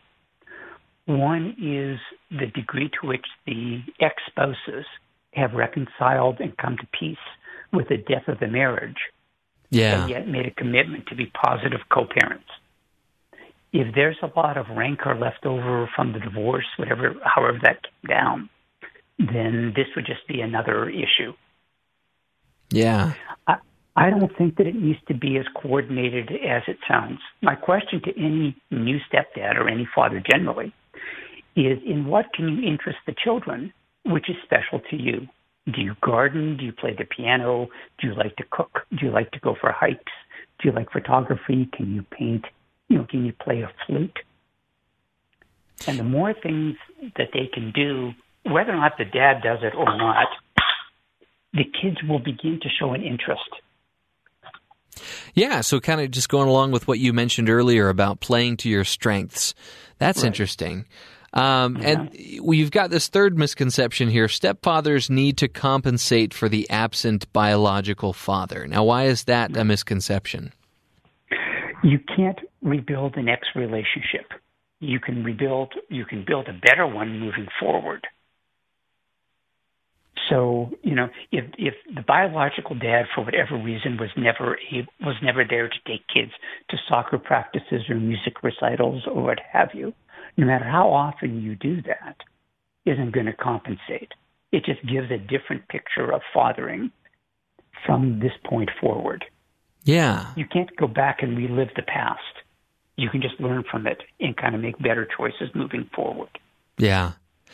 So here's another question. Obviously this is in a scenario where 85% of these new families are coming from, or consist of the mother, the biological children, her biological children, and a stepfather. Now, do you feel like your advice would be the same for that other 15% where it's the stepmother and the biological father and his kids? No. Interesting. Wow, okay. Emphatically, no.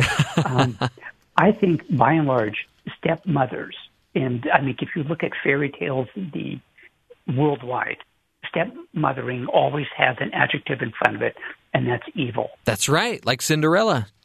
Right. Yeah. And that's one of those dominant social myths. I also think that, and the literature will support this, I think stepmothers take much more responsibility for family harmony and family peace and family cohesiveness than stepfathers do. Interesting. And they cannot either. Now, why is that, do you think?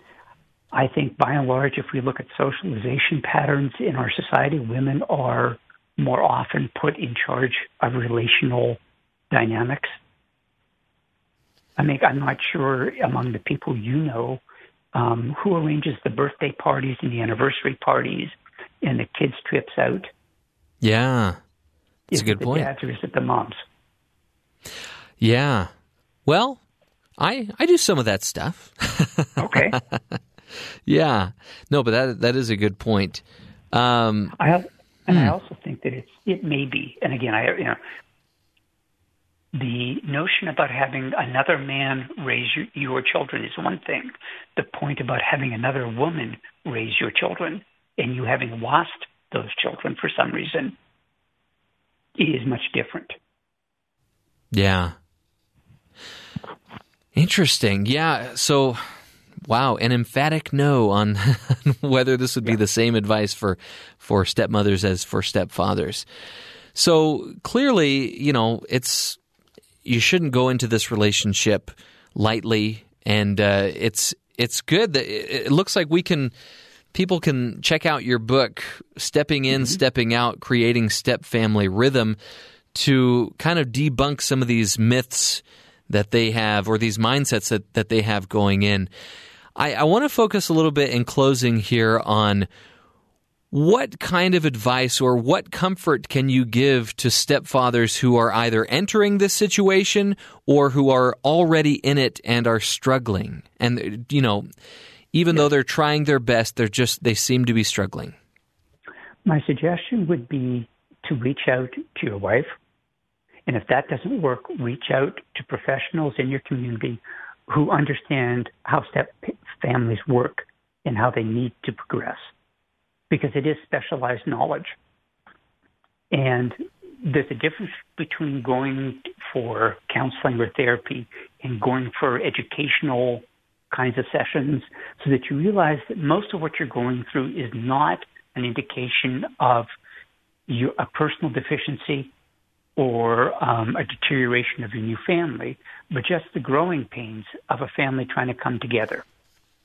And once that becomes normalized rather than pathologized, it makes it easier to approach.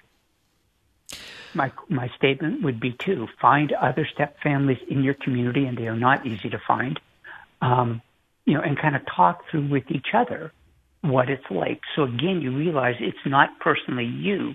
It's a function of where you are, within the system. Excellent. Well, Dr. Gold, thank you so much for all of your tips and advice here today, and shedding some more light on this important topic. The book is Stepping In, Stepping Out, Creating Stepfamily Rhythm, and his name is Dr. Joshua Gold, who is a professor of educational studies at the University of South Carolina. His research interests include spirituality and counseling, family counseling, especially with stepfamilies, and common factors research. Dr. Gold, thank you once again for being on the Matt Townsend Show. We're going to take a break, and when we come back, we're going to do a little bit of empty news for you here, including, one of the best trips to McDonald's that you could ever have. When we return, this is the Matt Townsend Show.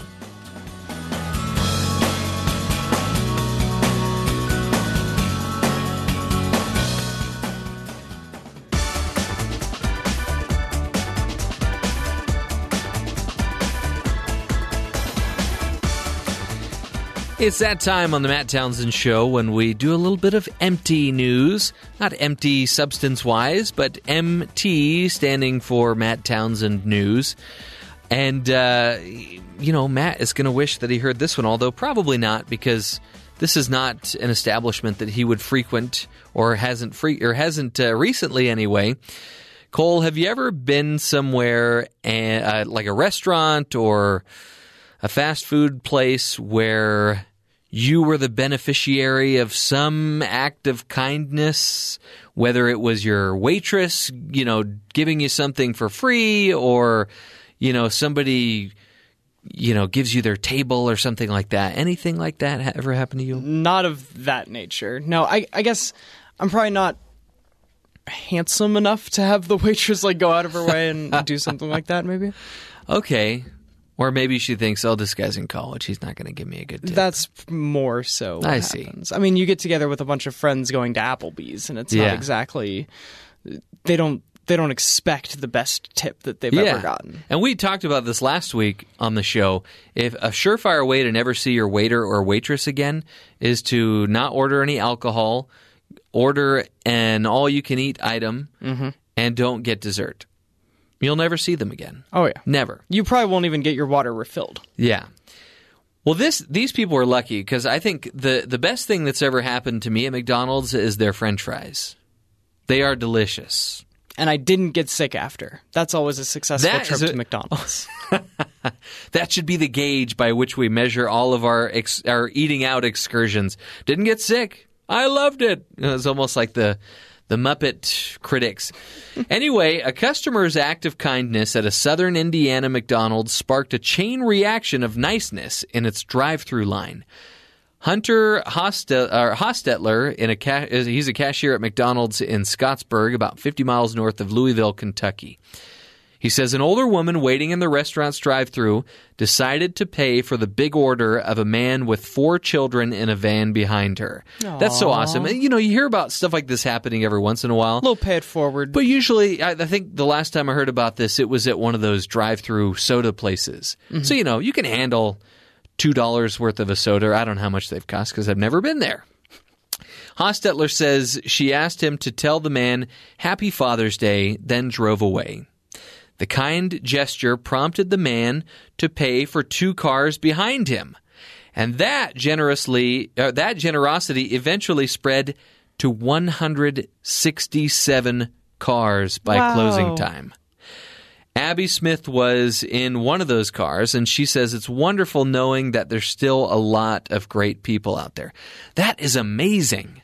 It is. And those things don't normally work at McDonald's where you can have varying orders. Like I go to McDonald's, I get a 59-cent ice cream cone. The person behind me is getting, Happy Meals for 10 different kids. There's a discrepancy in the paying of it. And generally, when you go to a soda shop or Starbucks or something like that, everyone's getting about the same amount of thing. My $3 goes to my thing, or the person behind me, doesn't matter. Yeah, McDonald's, it's really cool. You'd never know. You'd never know what the person behind you is ordering.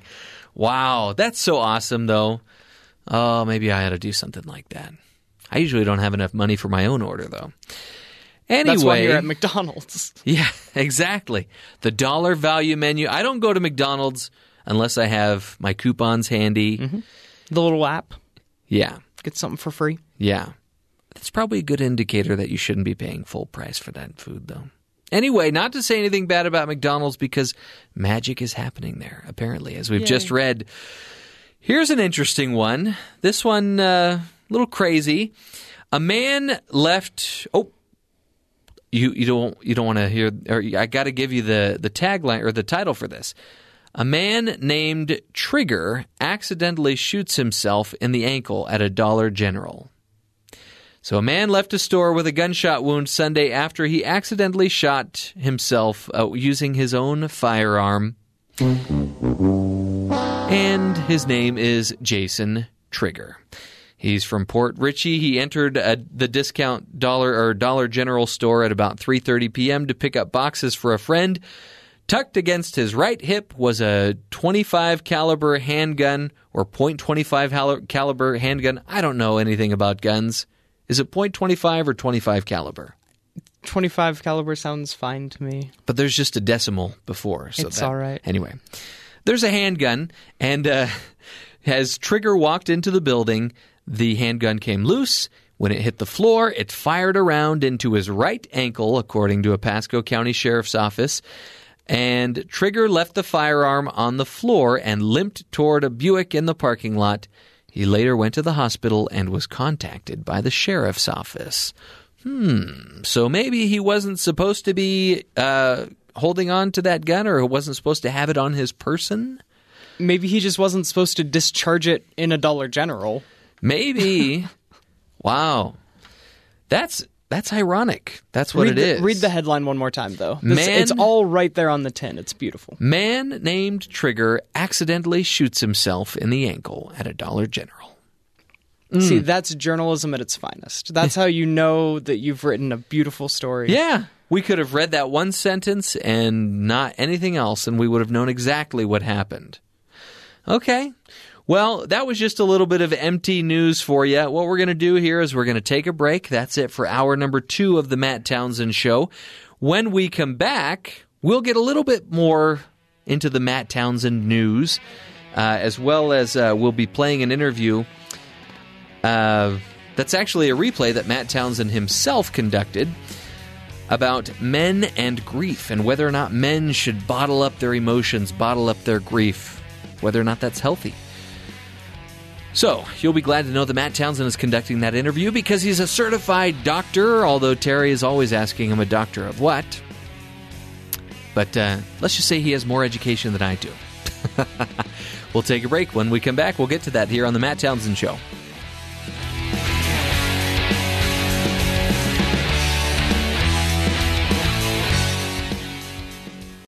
This is the Matt Townsend Show. Your guide on the side. Follow Dr. Matt on Twitter At Dr. Matt Show. Call the show at 1-855-CHAT-BYU. This is the Matt Townsend Show. Dr. Matt Townsend Now. on BYU Radio. BYU Radio.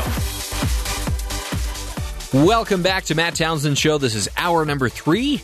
We're once again Dr. Mattless, but don't despair. He'll be back soon. He's recuperating, and we're holding down the fort here. We got a nice, comfy chair waiting for him when he gets back, and we wish him well and a speedy recovery. I'm Jeff Simpson. I'm filling in for Dr. Matt, as well as Terry South, our wonderful producer, and Cole Wissinger, our go-to board operator / friendly movie guy.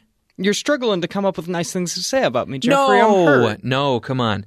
How many other students are going to wake up at 6 in the morning and be here for the Matt Townsend Show? Well, I barely wake up at 6 in the morning, but I do come here, and I do enjoy the Matt Townsend Show. And who else is going to do a 12-hour shift on a Friday, nonetheless, just to give BYU Sports Nation some good programming?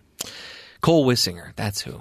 Media Day was fun. If you missed any of the Media Day stuff and you're a BYU football fan, there's all kinds of podcasts and things you can listen to and get caught up and get your summer fix for BYU football stuff.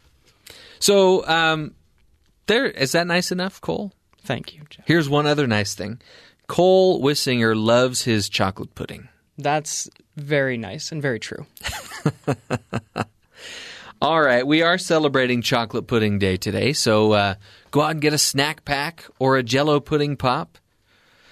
And, they're really, really good, I guess. You know how I like my chocolate pudding? I'm not a huge fan of them. My mom makes chocolate pie with like an Oreo cookie crust. Okay, right? now so that's it's good. Chocolate on chocolate on chocolate. Yes. And the filling is a pudding-ish kind of substance. So it's like a soft pie on a chocolate crust, and she puts chocolate like whiz or whatever on the top of it, like chocolate fluff stuff. Yeah. Mousse or whatever you want to say. There you go. So I will say this about pudding. Speaking of pies, I went to a pie party for Pie Day, and everybody brought these amazing pies that they had, spent hours on. I don't know how long they spent on it, but they were really good quality pies, right? I put together a graham cracker crust, threw on some vanilla pudding, and I blended up some strawberries and had like a strawberry topping to it. More people ate that pie than any of the other pies. Yeah. That's how good pudding is. It's comfortable. Sometimes I see these exotic pies, and that's not what I want from a pie. When I want a pie, I just want something that I know that I can love and enjoy, and that's simple. I don't want to work too much when I'm chewing. Anyway, Terry South, what's going on around the rest of the country that's not related to pudding? Supreme Court has agreed to hear the Trump administration's challenge to rulings blocking its executive order restricting travel from 6 Muslim-majority countries, also known as the travel ban. The top U.S. court will allow enforcement of parts of the travel ban while the case moves forward. Justices will hear arguments on the case in the fall. The court also ruled this morning that a Missouri church can use public funds to build a playground. The ruling potentially could narrow the separation of church and state. Right. We talked about Joe Cannon with that. So interesting. Those are coming out. More to come out as the week continues, along with possibly someone might be thinking of retiring, is the rumor that's out there. Hobbled by a deadly airbag scandal, Japanese auto supplier Takata filed for bankruptcy protection late Sunday as it continues to navigate the largest recall in U.S. history to fix a defect blamed for at least 16 deaths worldwide. Crushed by more than $1 billion in penalties and costs associated with the scandal, the world's second largest airbag manufacturer was widely expected to enter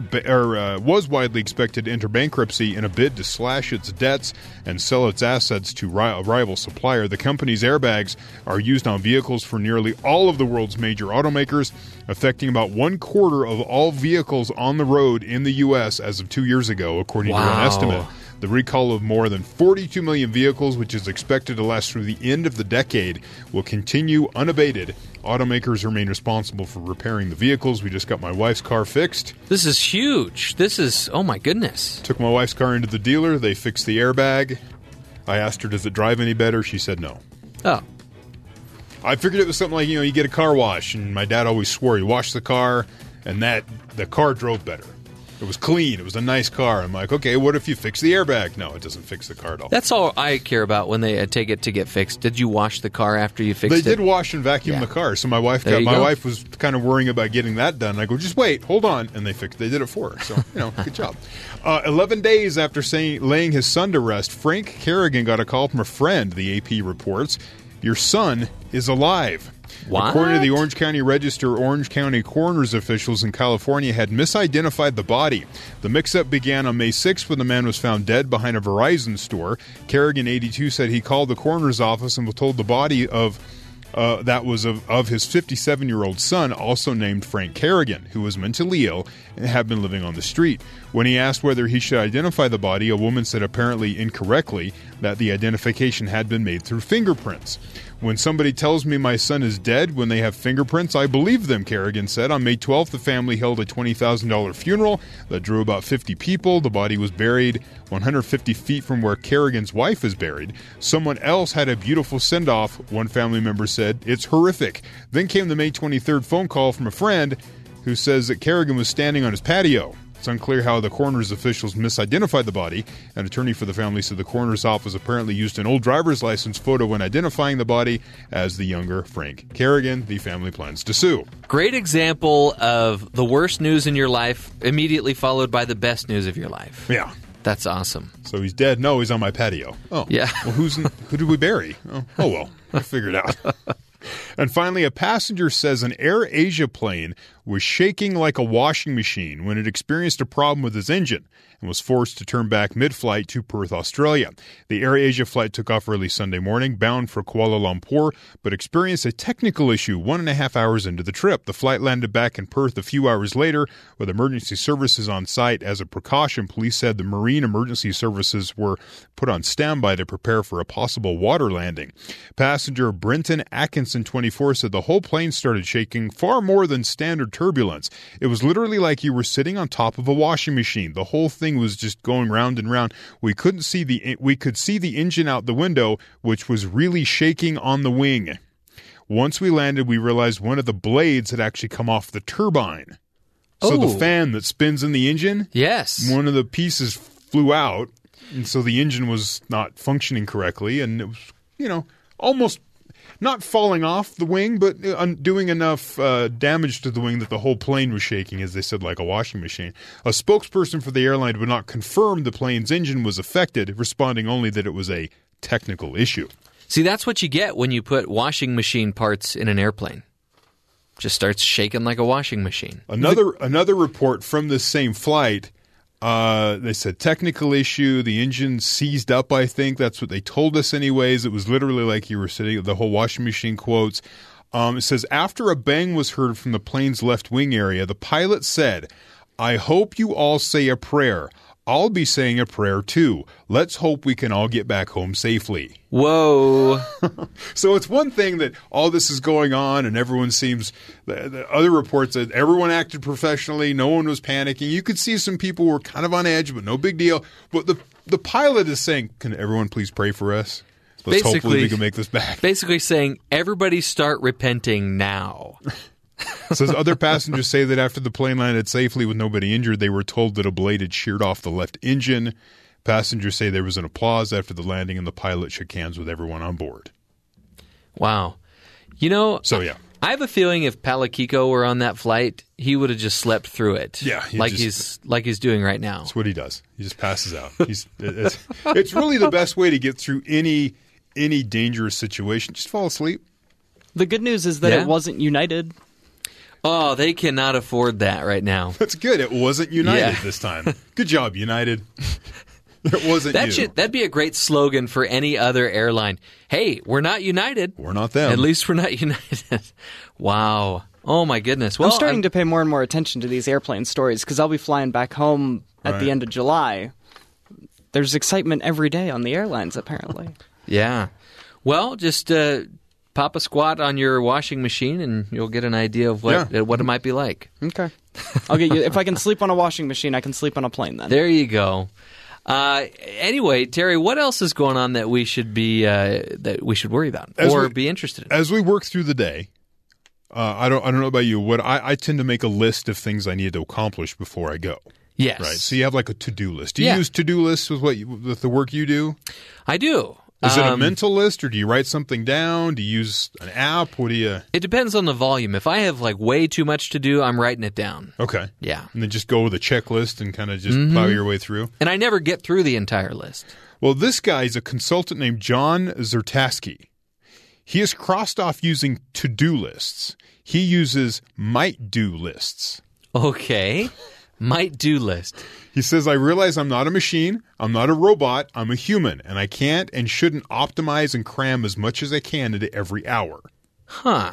He goes, there tends to be this idea like you have a to-do list and it's to keep you productive. So when you come up, there's an extra 5 minutes here. What can I do to make that as productive as possible? Sure. And his approach is because if you cram too much in there, you're building more stress. If I'm honest with myself, if I were to take a second look at my to-do list, which I usually don't, which shows you that it's not really a to-do list, right. It's really a might-do list because none of it gets accomplished. Some of this is just being honest with yourself, right? My wife will make a list of things she wants to accomplish, and then she gets through half of it, and then she feels bad. I look at her and go, why can't you be realistic and realize you're only going every time you get through half the list? So do the whole list, put the important things at the top, cut it in half, and do that. In baseball, that would be an incredible batting average. 500? Yeah. It's amazing. Right.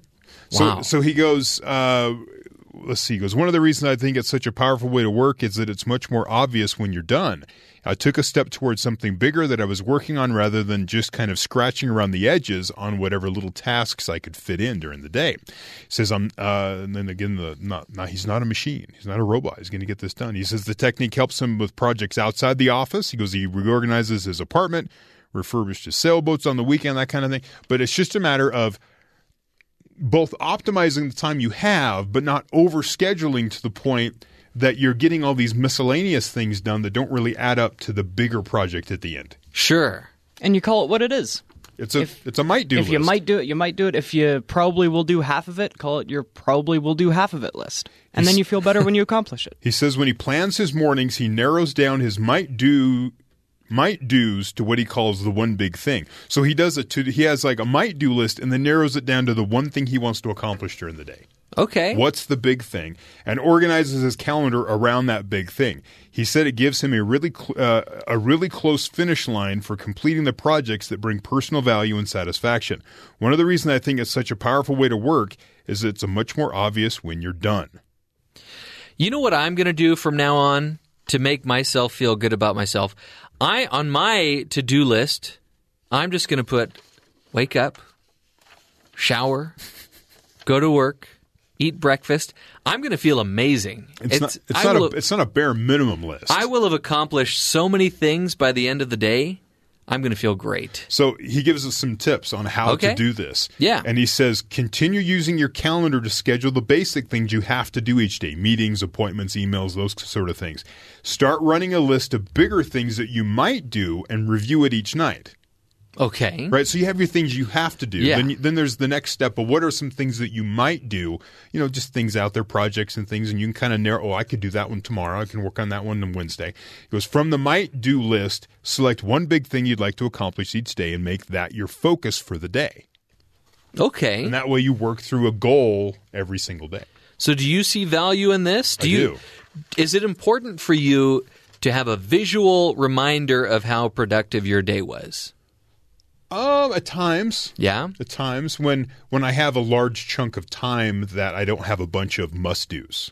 You know Sure. what I mean? There's every day you have a list of things you have to accomplish. If you have some open time, if you do this, then you can kind of use that time effectively without, I guess, the stress of trying to overschedule. Oh, I'm behind schedule. I have to move forward with this. And then, you have that negative feeling if you don't finish your list. Yeah. I think my wife thought for a brief moment that I was maybe turning a corner the other day when I had some free time, which doesn't happen a lot, but I had some free time. And I went into her and I said, I kind of wanted to just sit down and watch TV because the kids were off playing with their cousins. So there was nothing I had to be doing right then and there. But then I said, is there something else I should be doing? So then she gave me this chore, and I think she was happy that I had said this to her. But she actually ended up doing the chore for me. So, corner not turned. Yeah. But I had put that on my maybe list. So Saturday I had a full afternoon of nothing. Yeah. So I decided I was going to take a nap. Okay. Right? Just, that's like finding gold right it's like, there. Great, I'm going to take a nap. Yeah. In fact, my son is big on like what his themed birthday is going to be. Mm-hmm. And I keep telling him, he goes, Dad, what's your birthday going to be? I go, my birthday? We all take a nap. And he goes, no, that's a horrible birthday. And I go, no, you'll find out. It's actually a great birthday idea. And so I took a nap, and then I went out and replaced 3 sprinklers, which I hate to do because you have to dig up your lawn. Yeah. And causes other problems as you're doing that, but they all work. It's great. It was a successful operation. Okay. And I was able to trim a bunch of branches off the trees and kind of trim up some of the bushes around the yard. This was on Father's Day or This was Father's Saturday. weekend? This was Saturday. Oh, my goodness. This past Saturday. Oh, this past Saturday. Yeah. Okay. So I had about 3-4 hours, and I had some things that I might do, and when I got one of those done, I went, what was the next thing I might do? I'll do that one. And I just kind of took some tasks, and it wasn't like a big to-do list, and I'm going to have to check all this stuff off. It's just things that have been out there. I wrapped a bunch of projects up and felt like I accomplished some things. Yeah. And I didn't ruin the yard. That's the important thing. Yeah. That's kind of my goal, is to just don't ruin the yard. And unfortunately, I'm not even succeeding in that. The grass is dead, but it's a beautiful yard, other than the dead grass. It's all about setting that low bar. Yes. And then hopping over it. So I actually did get to take a nap on Father's Day. I think I nodded off for about 20 minutes, and it was delightful. That was my Father's Day gift for Father's Day. Speaking of nodding off, we have a student producer who's been nodding off for more than 20 minutes, I think. We won't say names, but we'll see what he's cooking up in there. Cooking with Kiko is the name of his show. Anyway, we're going to take a break, and when we come back, we're going to be replaying that interview that was conducted by Matt Townsend, men and grief, and whether or not it's healthy to bottle up that emotion and bottle up the grief that men might have from time to time. When we return, this is the Matt Townsend Show.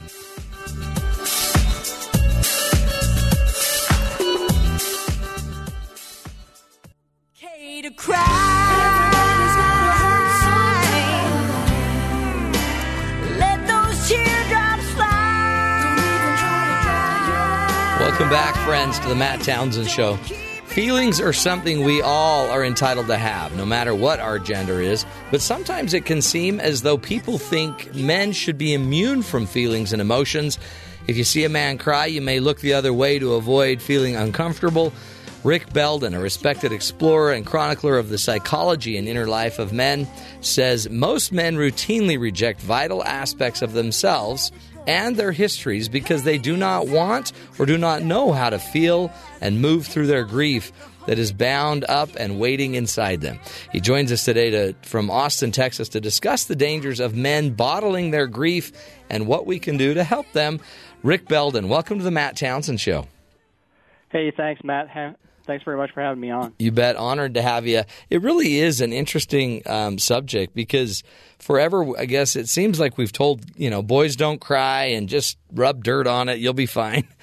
And yet, but dealing with emotion is a major part of life, right? You're not going to get out of life without having some emotional situations that have to be managed.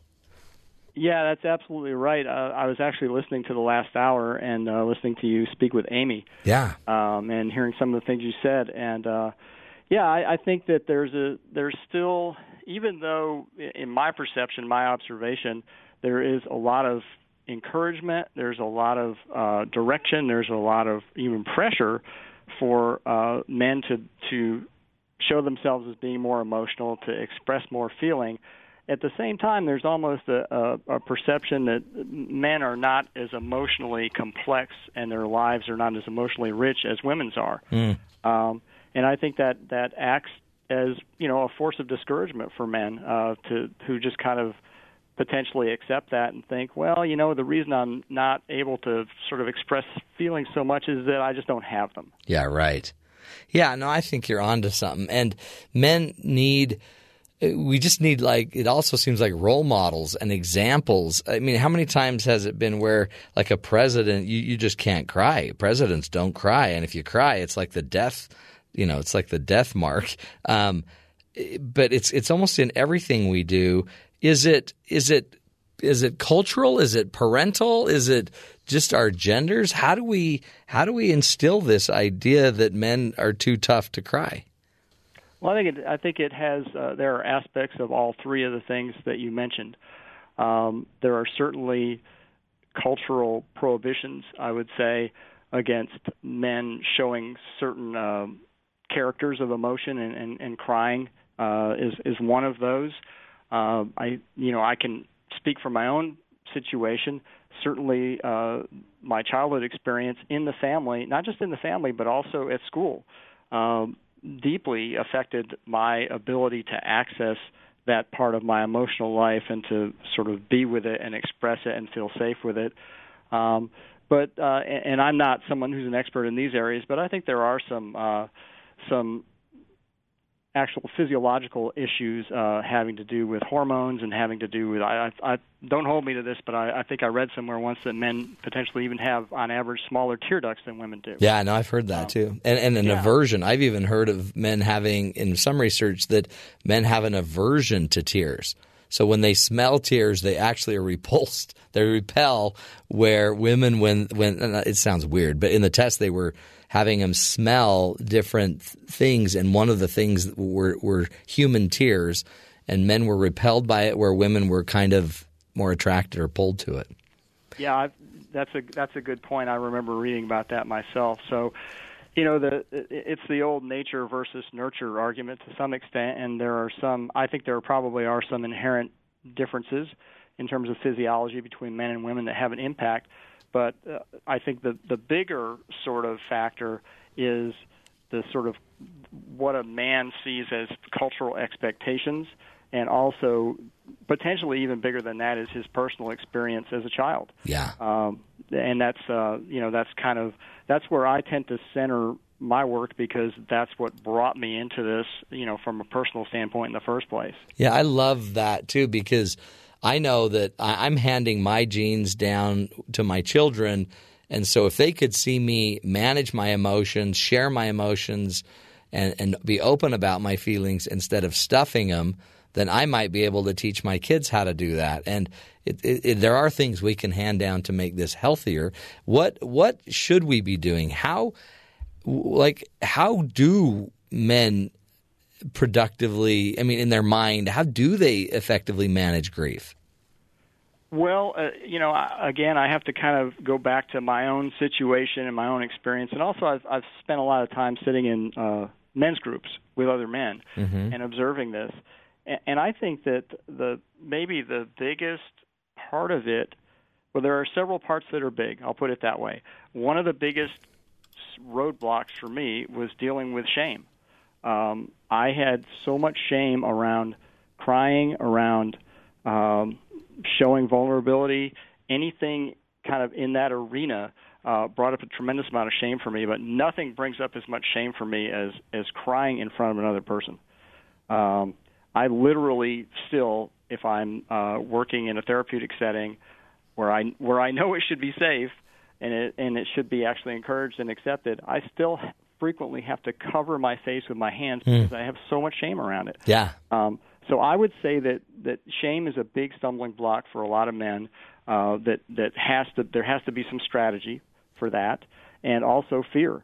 I don't think I'm alone in this, but I have an enormous amount of fear of crying. It feels death-like to me. Something's wrong, like out of control almost. Yes, exactly. I'm very afraid that I'm just going to go crazy. I'm not going to be able to take care of myself.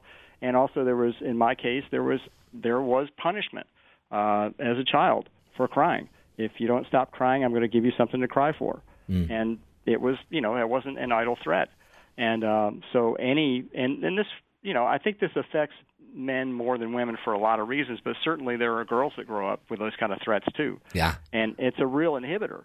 So the shame and the fear, I think, are two things that as an individual, or if you're a therapist who's working with men, you have to recognize that those things are probably going to be present to some degree in a man who's having trouble, having difficulty accessing grief. Oh, and there's something too. I look at my clients that are males that don't seem to have any shame or any fear of it, and just emoting and caring. And I sit there and I think, wow, you are so lucky to just not care to do that. But interestingly, too, I've even seen relationships where the guy became too emotive and the female got sick of it. And I'm thinking, oh, don't discourage emotion that's healthy and positive. Don't. Because it's such a rare thing to see with my clients. Yeah, and that's an important observation too. A lot of the way that men approach grief and expressing it is going to be heavily influenced by the way that their mother reacted when they were a child to their tears and their upsets, and also to the way that they think that their partner or any woman, just in general, might react to that. That could be another real inhibitor too. And I've had the experience, I'm sorry to say it, and I think a lot of men have too, where, we're encouraged to open up by a woman that we're close with, and when we do, and it's not even her fault, she just doesn't know how to handle it, and it's like, whether it's overt or sort of gentle, it's like, I need to shut this guy down because this is getting out of control, and I don't know what to do with it. Oh, that's so hard. Now, Rick, let's do this. Let's take a break and come back. I want you to give us some keys, some tools for what we can do as men, and if people that love men, to be able to make it a little easier for guys to let their emotion out. Again, Rick Belden is his name. If you go to his website, rickbelden.com, he's a poet, an author, an artist. Great website, wonderful tool to help us, I think, understand our emotions a lot better, and also just as men to at least hear what other men think. It might free you up quite a bit. Powerful stuff. We'll take a break, folks. Helping you see the good in the world. Guys, we got to let the emotion out in a healthy way. Stick with us. We'll show you some tools in just a few minutes. We'll be right back.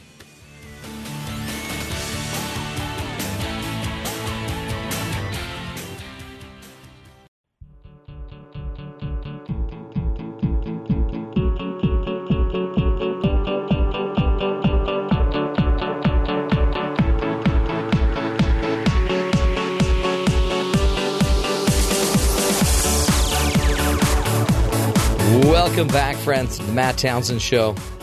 We've got to figure it out, guys. Emotions are part of being human. And a lot of times the way we were raised, the way we were socialized, we may have been told it's not right, it's not healthy. Big boys don't cry, except life is going to throw you curveballs where you need to be able to share your emotions. And Rick Belden is joining us. Rick Belden is a writer and an author. We found one of his writings on Huffington Post. You can find many of them there. You can also just go to rickbelden.com, a great resource for everybody as we're trying to understand the inner lives of men. Rick, welcome back to the show. Thanks for being with us.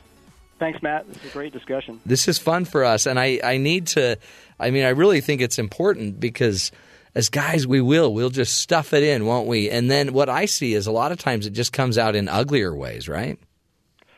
Yeah, or it comes out in illness, or sickness. it comes out in failure patterns that are real frustrating that we just can't understand. It's like, I'm doing my best. Why does this keep happening? Well, and especially the shame. And if you're already prone to have shame and fear around emotion, then the more failures you have, the more lack of success you have, will only create more fear and failure. So that becomes a cycle. Yep, it does. Oh, that's painful. What are some things, Rick, that you've just seen in all of your work what are some things we can do? What are you seeing are successful ways for men to get used to getting their emotion out in a healthy way? Well, we could talk about this for a long time, but I'll try to you've got so many articles. In fact, on your website, just listen to a few of these. Men in grief, what if he cries? Healing is not for wimps. What do you need right now? There's so many of these topics that people need.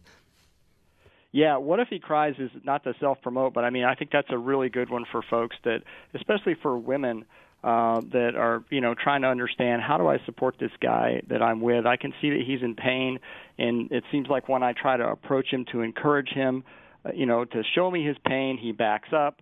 And it's not a thorough exploration of that, but I think it's a good introduction to some of the things that women and partners and, people that want to be supportive can do and how they can approach a man. And a lot of it has to do with just, giving the man the space that he needs and, trying to be patient, try to be respectful and be a good witness and to let them define their own process and their own pace and their own terms. Because you said something earlier that I was actually going to say. You talked about the fact that, people say that women work best face-to-face, men work best shoulder-to-shoulder. Yeah. So that dynamic gets a little complicated when a woman's trying to support a man. Right, exactly.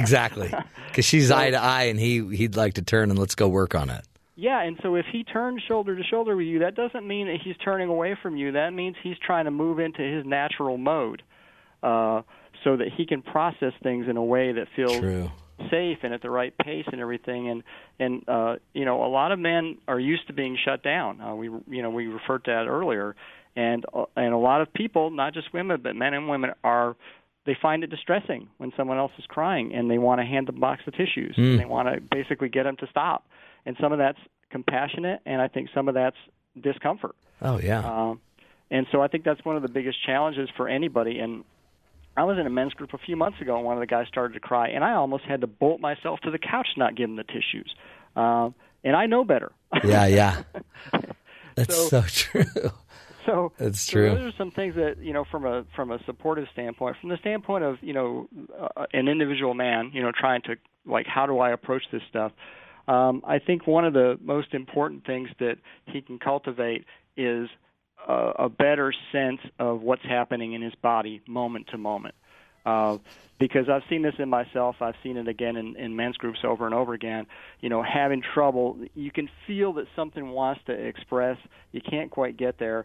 But if you can just kind of focus in and go, where am I feeling? What am I feeling in my body right now? Well, I'm feeling a little choked up. Mm-hmm. I'm feeling a little bit of energy in my chest.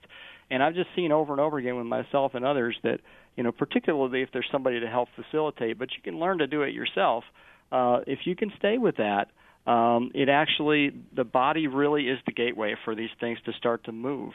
And I think it's a source of information that men can trust if they develop some experience with it. No, I love that too, because when your body does start, like your heart's racing or your mouth is drying up or whatever, it also could, if you don't pay attention to it and understand it, you might actually react more to it, which might make it worse. Yes. So then you can actually be confident in what your body's doing. Yeah, and again, it takes trial and error. Yeah. And it takes practice. And, honestly, I spent from December through whatever it was, the end of March, 4 months straight, I went into the deepest period of grieving I'd ever been in my life. Wow. And some of it was just downright frightening. But experience breeds confidence. Yeah. And so it still scares me, but I feel more confident now. It's like, oh, yeah, I cried 40 times in 3 months. That's more than I've cried in the last 10 years, and I'm still alive. Yeah, I feel better. So that would be I guess that would be kind of another recommendation is like, develop experience in the best ways that you can and try to find, it's not easy for men to find support for this. No. It just isn't. I wish it were. But that doesn't mean don't look. Right. Know? That's what I think your articles, are powerful because even just getting into a few of them, it'll at least broaden their perspective and make them realize that a lot of what they're going through is normal. It will just normalize some of this. Yes. I mean, again, I've seen it over and over again with myself and other men in groups. It's just there is so much going on inside men, but we don't really have good outlets for it, and it's not enough. You can't just tell guys, okay, start emoting now. Right. Ready, go. Yeah, it doesn't work that way, and also, it's really, I think it's actually ethically wrong to sort of insist that people open up when the support's not there for them, because you need some support. Because if I do open up and then you can't handle me opening up, like that was another study that was out there that women always say they want to know what we're thinking, but then when we tell them, they're like, "What the? Yeah. You're out of control." Then that scares them, and then all of a sudden it's not as safe. And I don't blame them because they don't know either. Exactly. Very few people have seen this stuff modeled, in real life. So I think it's completely to be expected that the man doesn't quite know how to go about it, and if he starts to, the woman thinks, oh my God, I don't really know what to do here. It would be better if he just sort of like took the tissues and sniffled a little bit and we could call it done. Right. Such good advice, though. Just that we got to get deeper, don't we, and understand it more and figure out a way to get it modeled. And then also once we're modeling it and it's working, then we can call that success and then we know what it looks like. So it'll start to take some of the pressure out of it. Exactly. And it was honestly a complete mystery to me 25 years ago when I first was in my first men's groups and the facilitators were talking about grief, and of course Robert Bly was very popular at that time. He was talking about grief. I had no clue what they were talking about. I honestly had no experience that I could reference for me to understand. I understood the dictionary definition, but from a personal experiential standpoint, I did not understand it. It has taken me years because I was so blocked. Man, Rick, it's great stuff. We got to have you back because there's so many other topics we can talk about how to manage the negative emotion or the anger and other emotions as well as shame. So, Rick, we'll have you back, and we appreciate your time today. Yeah, I'd love to come back. I enjoyed it a lot. You bet. Everybody go check out the website, rickbelden.com. Great resource, really, to just start to understand the men around you. This could be your dad, also your husband, sons. Interesting insight, I think, for all of us. We'll have more with Rick Belden in the next few months as well. Stick with us. We're going to take a break, go visit two of our good buddies down at BYU Sports Nation, see what's coming up on their show at the top of the hour. This is the Matt Townsend Show. We'll be right back.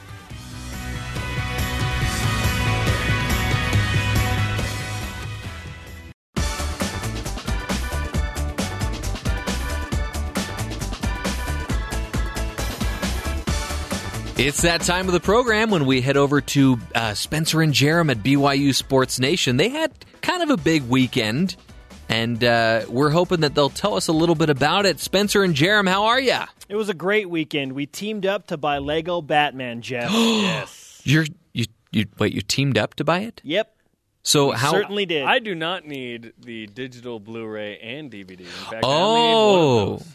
Because my next question was going to be, how did you figure out the logistics of that? You want in on this in the future? Yes. As the DVD guy? Yes. I often do that myself. I'll get the Blu-ray, the DVD, and the digital copy, and then I'll hand out the others to other people. Okay, Jerem's the digital copy guy. I'm the Blu-ray guy. You can be the DVD guy. You can be the DVD guy. This is already this is not starting out so well. Wow. Okay. So Lego Batman. What's the next one that you're going to buy? And I'll think about it. I don't know. Well, it'll probably be movies that we aren't interested in as much as our kids are interested in. And we also happen to have some interest in. Okay. Well, in those cases, I get the digital copy. Cars 3 or something. Never mind. Yes. Never mind. Anyway, so before we talk about some of the highlights of your weekend, I want to give you the highlight of my weekend. Please do. And you probably heard about this little thing that happened yesterday. 5 runs scored off of 4 wild pitches from the same pitcher. Was this the Dodgers? The Doyas. Well, yes, it was. The Doyas. Cody Bellingham hitting another one. See, and that's the thing. That's not even the highlight of the game because Cody Bellinger hitting 2 home runs is kind of old hat. That's kind of the same. What does he have, 24, 25 homers? 24, yeah. 4 wild pitches to score 5 runs. The Dodgers were behind. It's pretty awesome. They won in dramatic fashion. Wait, your weekend was made thanks to the hashtag Bellinger. By the way, did you see ESPN's headline in reference to a Seinfeld episode about Cody Bellinger? No. You need to go and look I love Seinfeld and I love Cody Bellinger. Then you will appreciate it. Okay. Go and look at it. So, what am I looking up? Hashtag Cody Bellinger? Well, or just look up Cody Bellinger, ESPN, Seinfeld. I'm going to do it. And see what comes up. You better believe it. Man, I wish the Dodgers were playing good baseball right now. They've only won 10 in a row. 10th straight win. 1 game back from having the best record in baseball. Not bad. Listen, both Not of your bad. teams are playing really good baseball. My team got off to a red-hot start and has since been tanking. Wait a minute. So who is your team and who is Jerem's team? Jerem is a Northwesterner. He's a Mariners fan. Hey, I like the Mariners. Are at 500. I right lived now. there. I lived there for 5 years. Game under 500. Yeah. Yep. I'm an Orioles fan. I grew up a Cal Ripken guy. Yeah. Cal Ripken Jr. He's, to me, No. he embodies... Senior. He liked senior more. And then, He embodies all that is good in baseball. Cal Ripken Jr. He was great at showing up. He broke the record for most consecutive games, right? Yes. Yeah. He didn't miss a game in like 20 years. That's insane. Which is bonkers. What a fool. Take a day off. Yeah, he's still showing up, even though they told him not to come anymore. It's an incredible streak, but it's like, take it easy. Wow. He is the original Iron Man. Eat your heart out, Robert Downey Jr. So what was the best part of the BYU football media day? We will discuss our top 5 takeaways. Yeah, it's funny that you ask us that. Really? Because that's what we're talking about today. Obviously, Lavelle Edwards is at the top of the list. Oh, yeah. And his legacy will never die, and that was continued to be made manifest from Friday. We knew this, but it was re-emphasized in a clear way, not only by the patch that the team will wear this season on the jerseys, which is very cool, that has his likeness and says Lavelle on it, but also the coaching tree show was very cool to see his influence. We talked about his influence with the players. His influence in coaching in college and in the NFL is pretty wild. So that was a pretty cool show in the afternoon on Friday.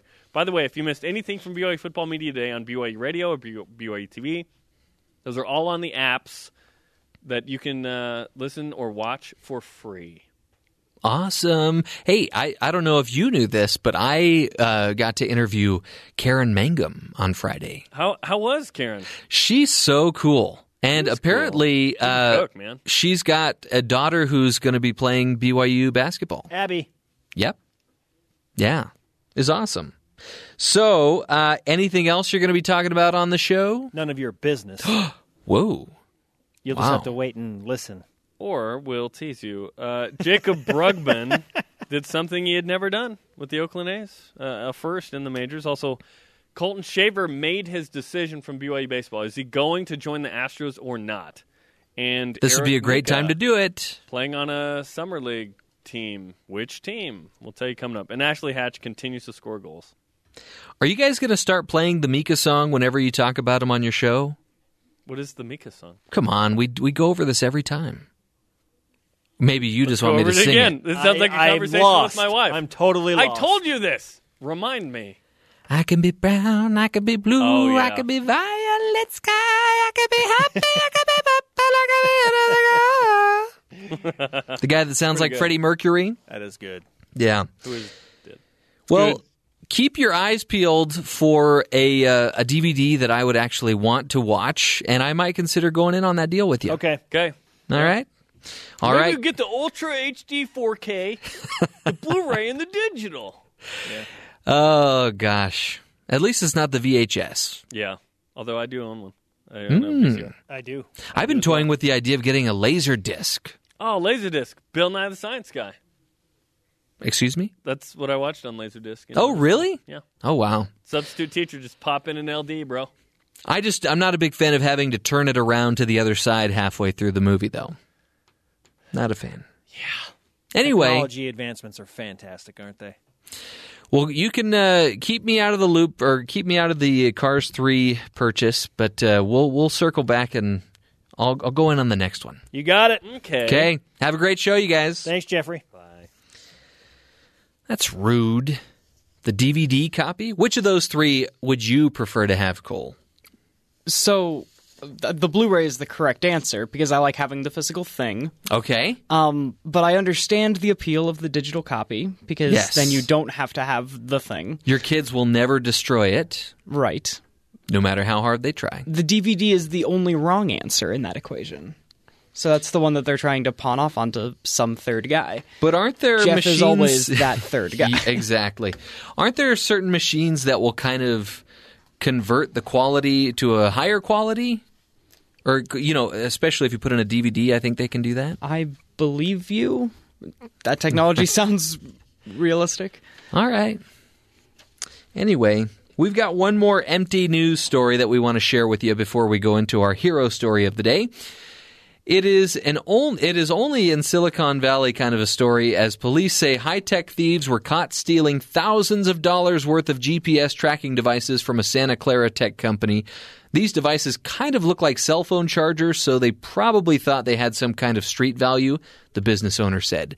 The moment we realized they had a box of trackers, we went into recovery mode. We notified the police and equipped them to track the devices, and in about 5 or 6 hours it was done.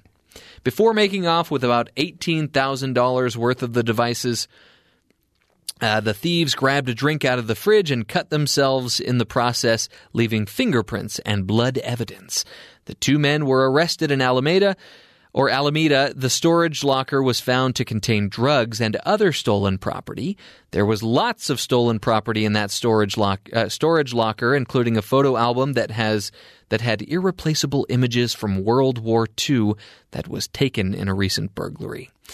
Oh my goodness. So every time a crook stops and gets the munchies and tries to eat or drink something that doesn't belong to them, that's when the trouble starts. Exactly. And I've been robbed before. And I lived in a home with like 5 other guys, and it was basically just my stuff that was stolen. One of my roommates left the window open, so they cut the screen, came in, stole my, at that time, fiance's computer, and they went into the cupboards and stole my granola bars and some loose change. And my roommate, who had all the DVDs and Nintendo Wii, he had conveniently moved out like 2 days before that. Yeah, I had a roommate that would always leave the door unlocked, and he didn't have any problem with it because in the front room of our living room, there were 3 TVs and 2 Xboxes and DVD players and computers and all this sort of thing. None of it was his, and anything that he had was valuable was back in his room. Smart. Anyway, we like to end, as you know, the show each day with our hero story of the day. A 14-year-old girl fell from the sky ride at Six Flags Great Escape in the Lake George area Saturday evening. A witness, Lauren Lentz, said it was a slow-moving chair ride that goes through the park and that a young teenage girl was hanging from a chair by just her arms and head. Police say the girl was 14 years old. Lauren Lentz said his wife, daughter, and 2 of her friends were on the ride at the time. It was around 7:45, and he heard her screaming. He and the other kids looked up and saw the teen hanging from the chair. The Saratoga County Sheriff's Office says the operator brought the ride to a stop after receiving a radio transmission from park staff on the ground that a rider was in distress. Lentz said the girl's friend screamed that the bar on the chair was choking her.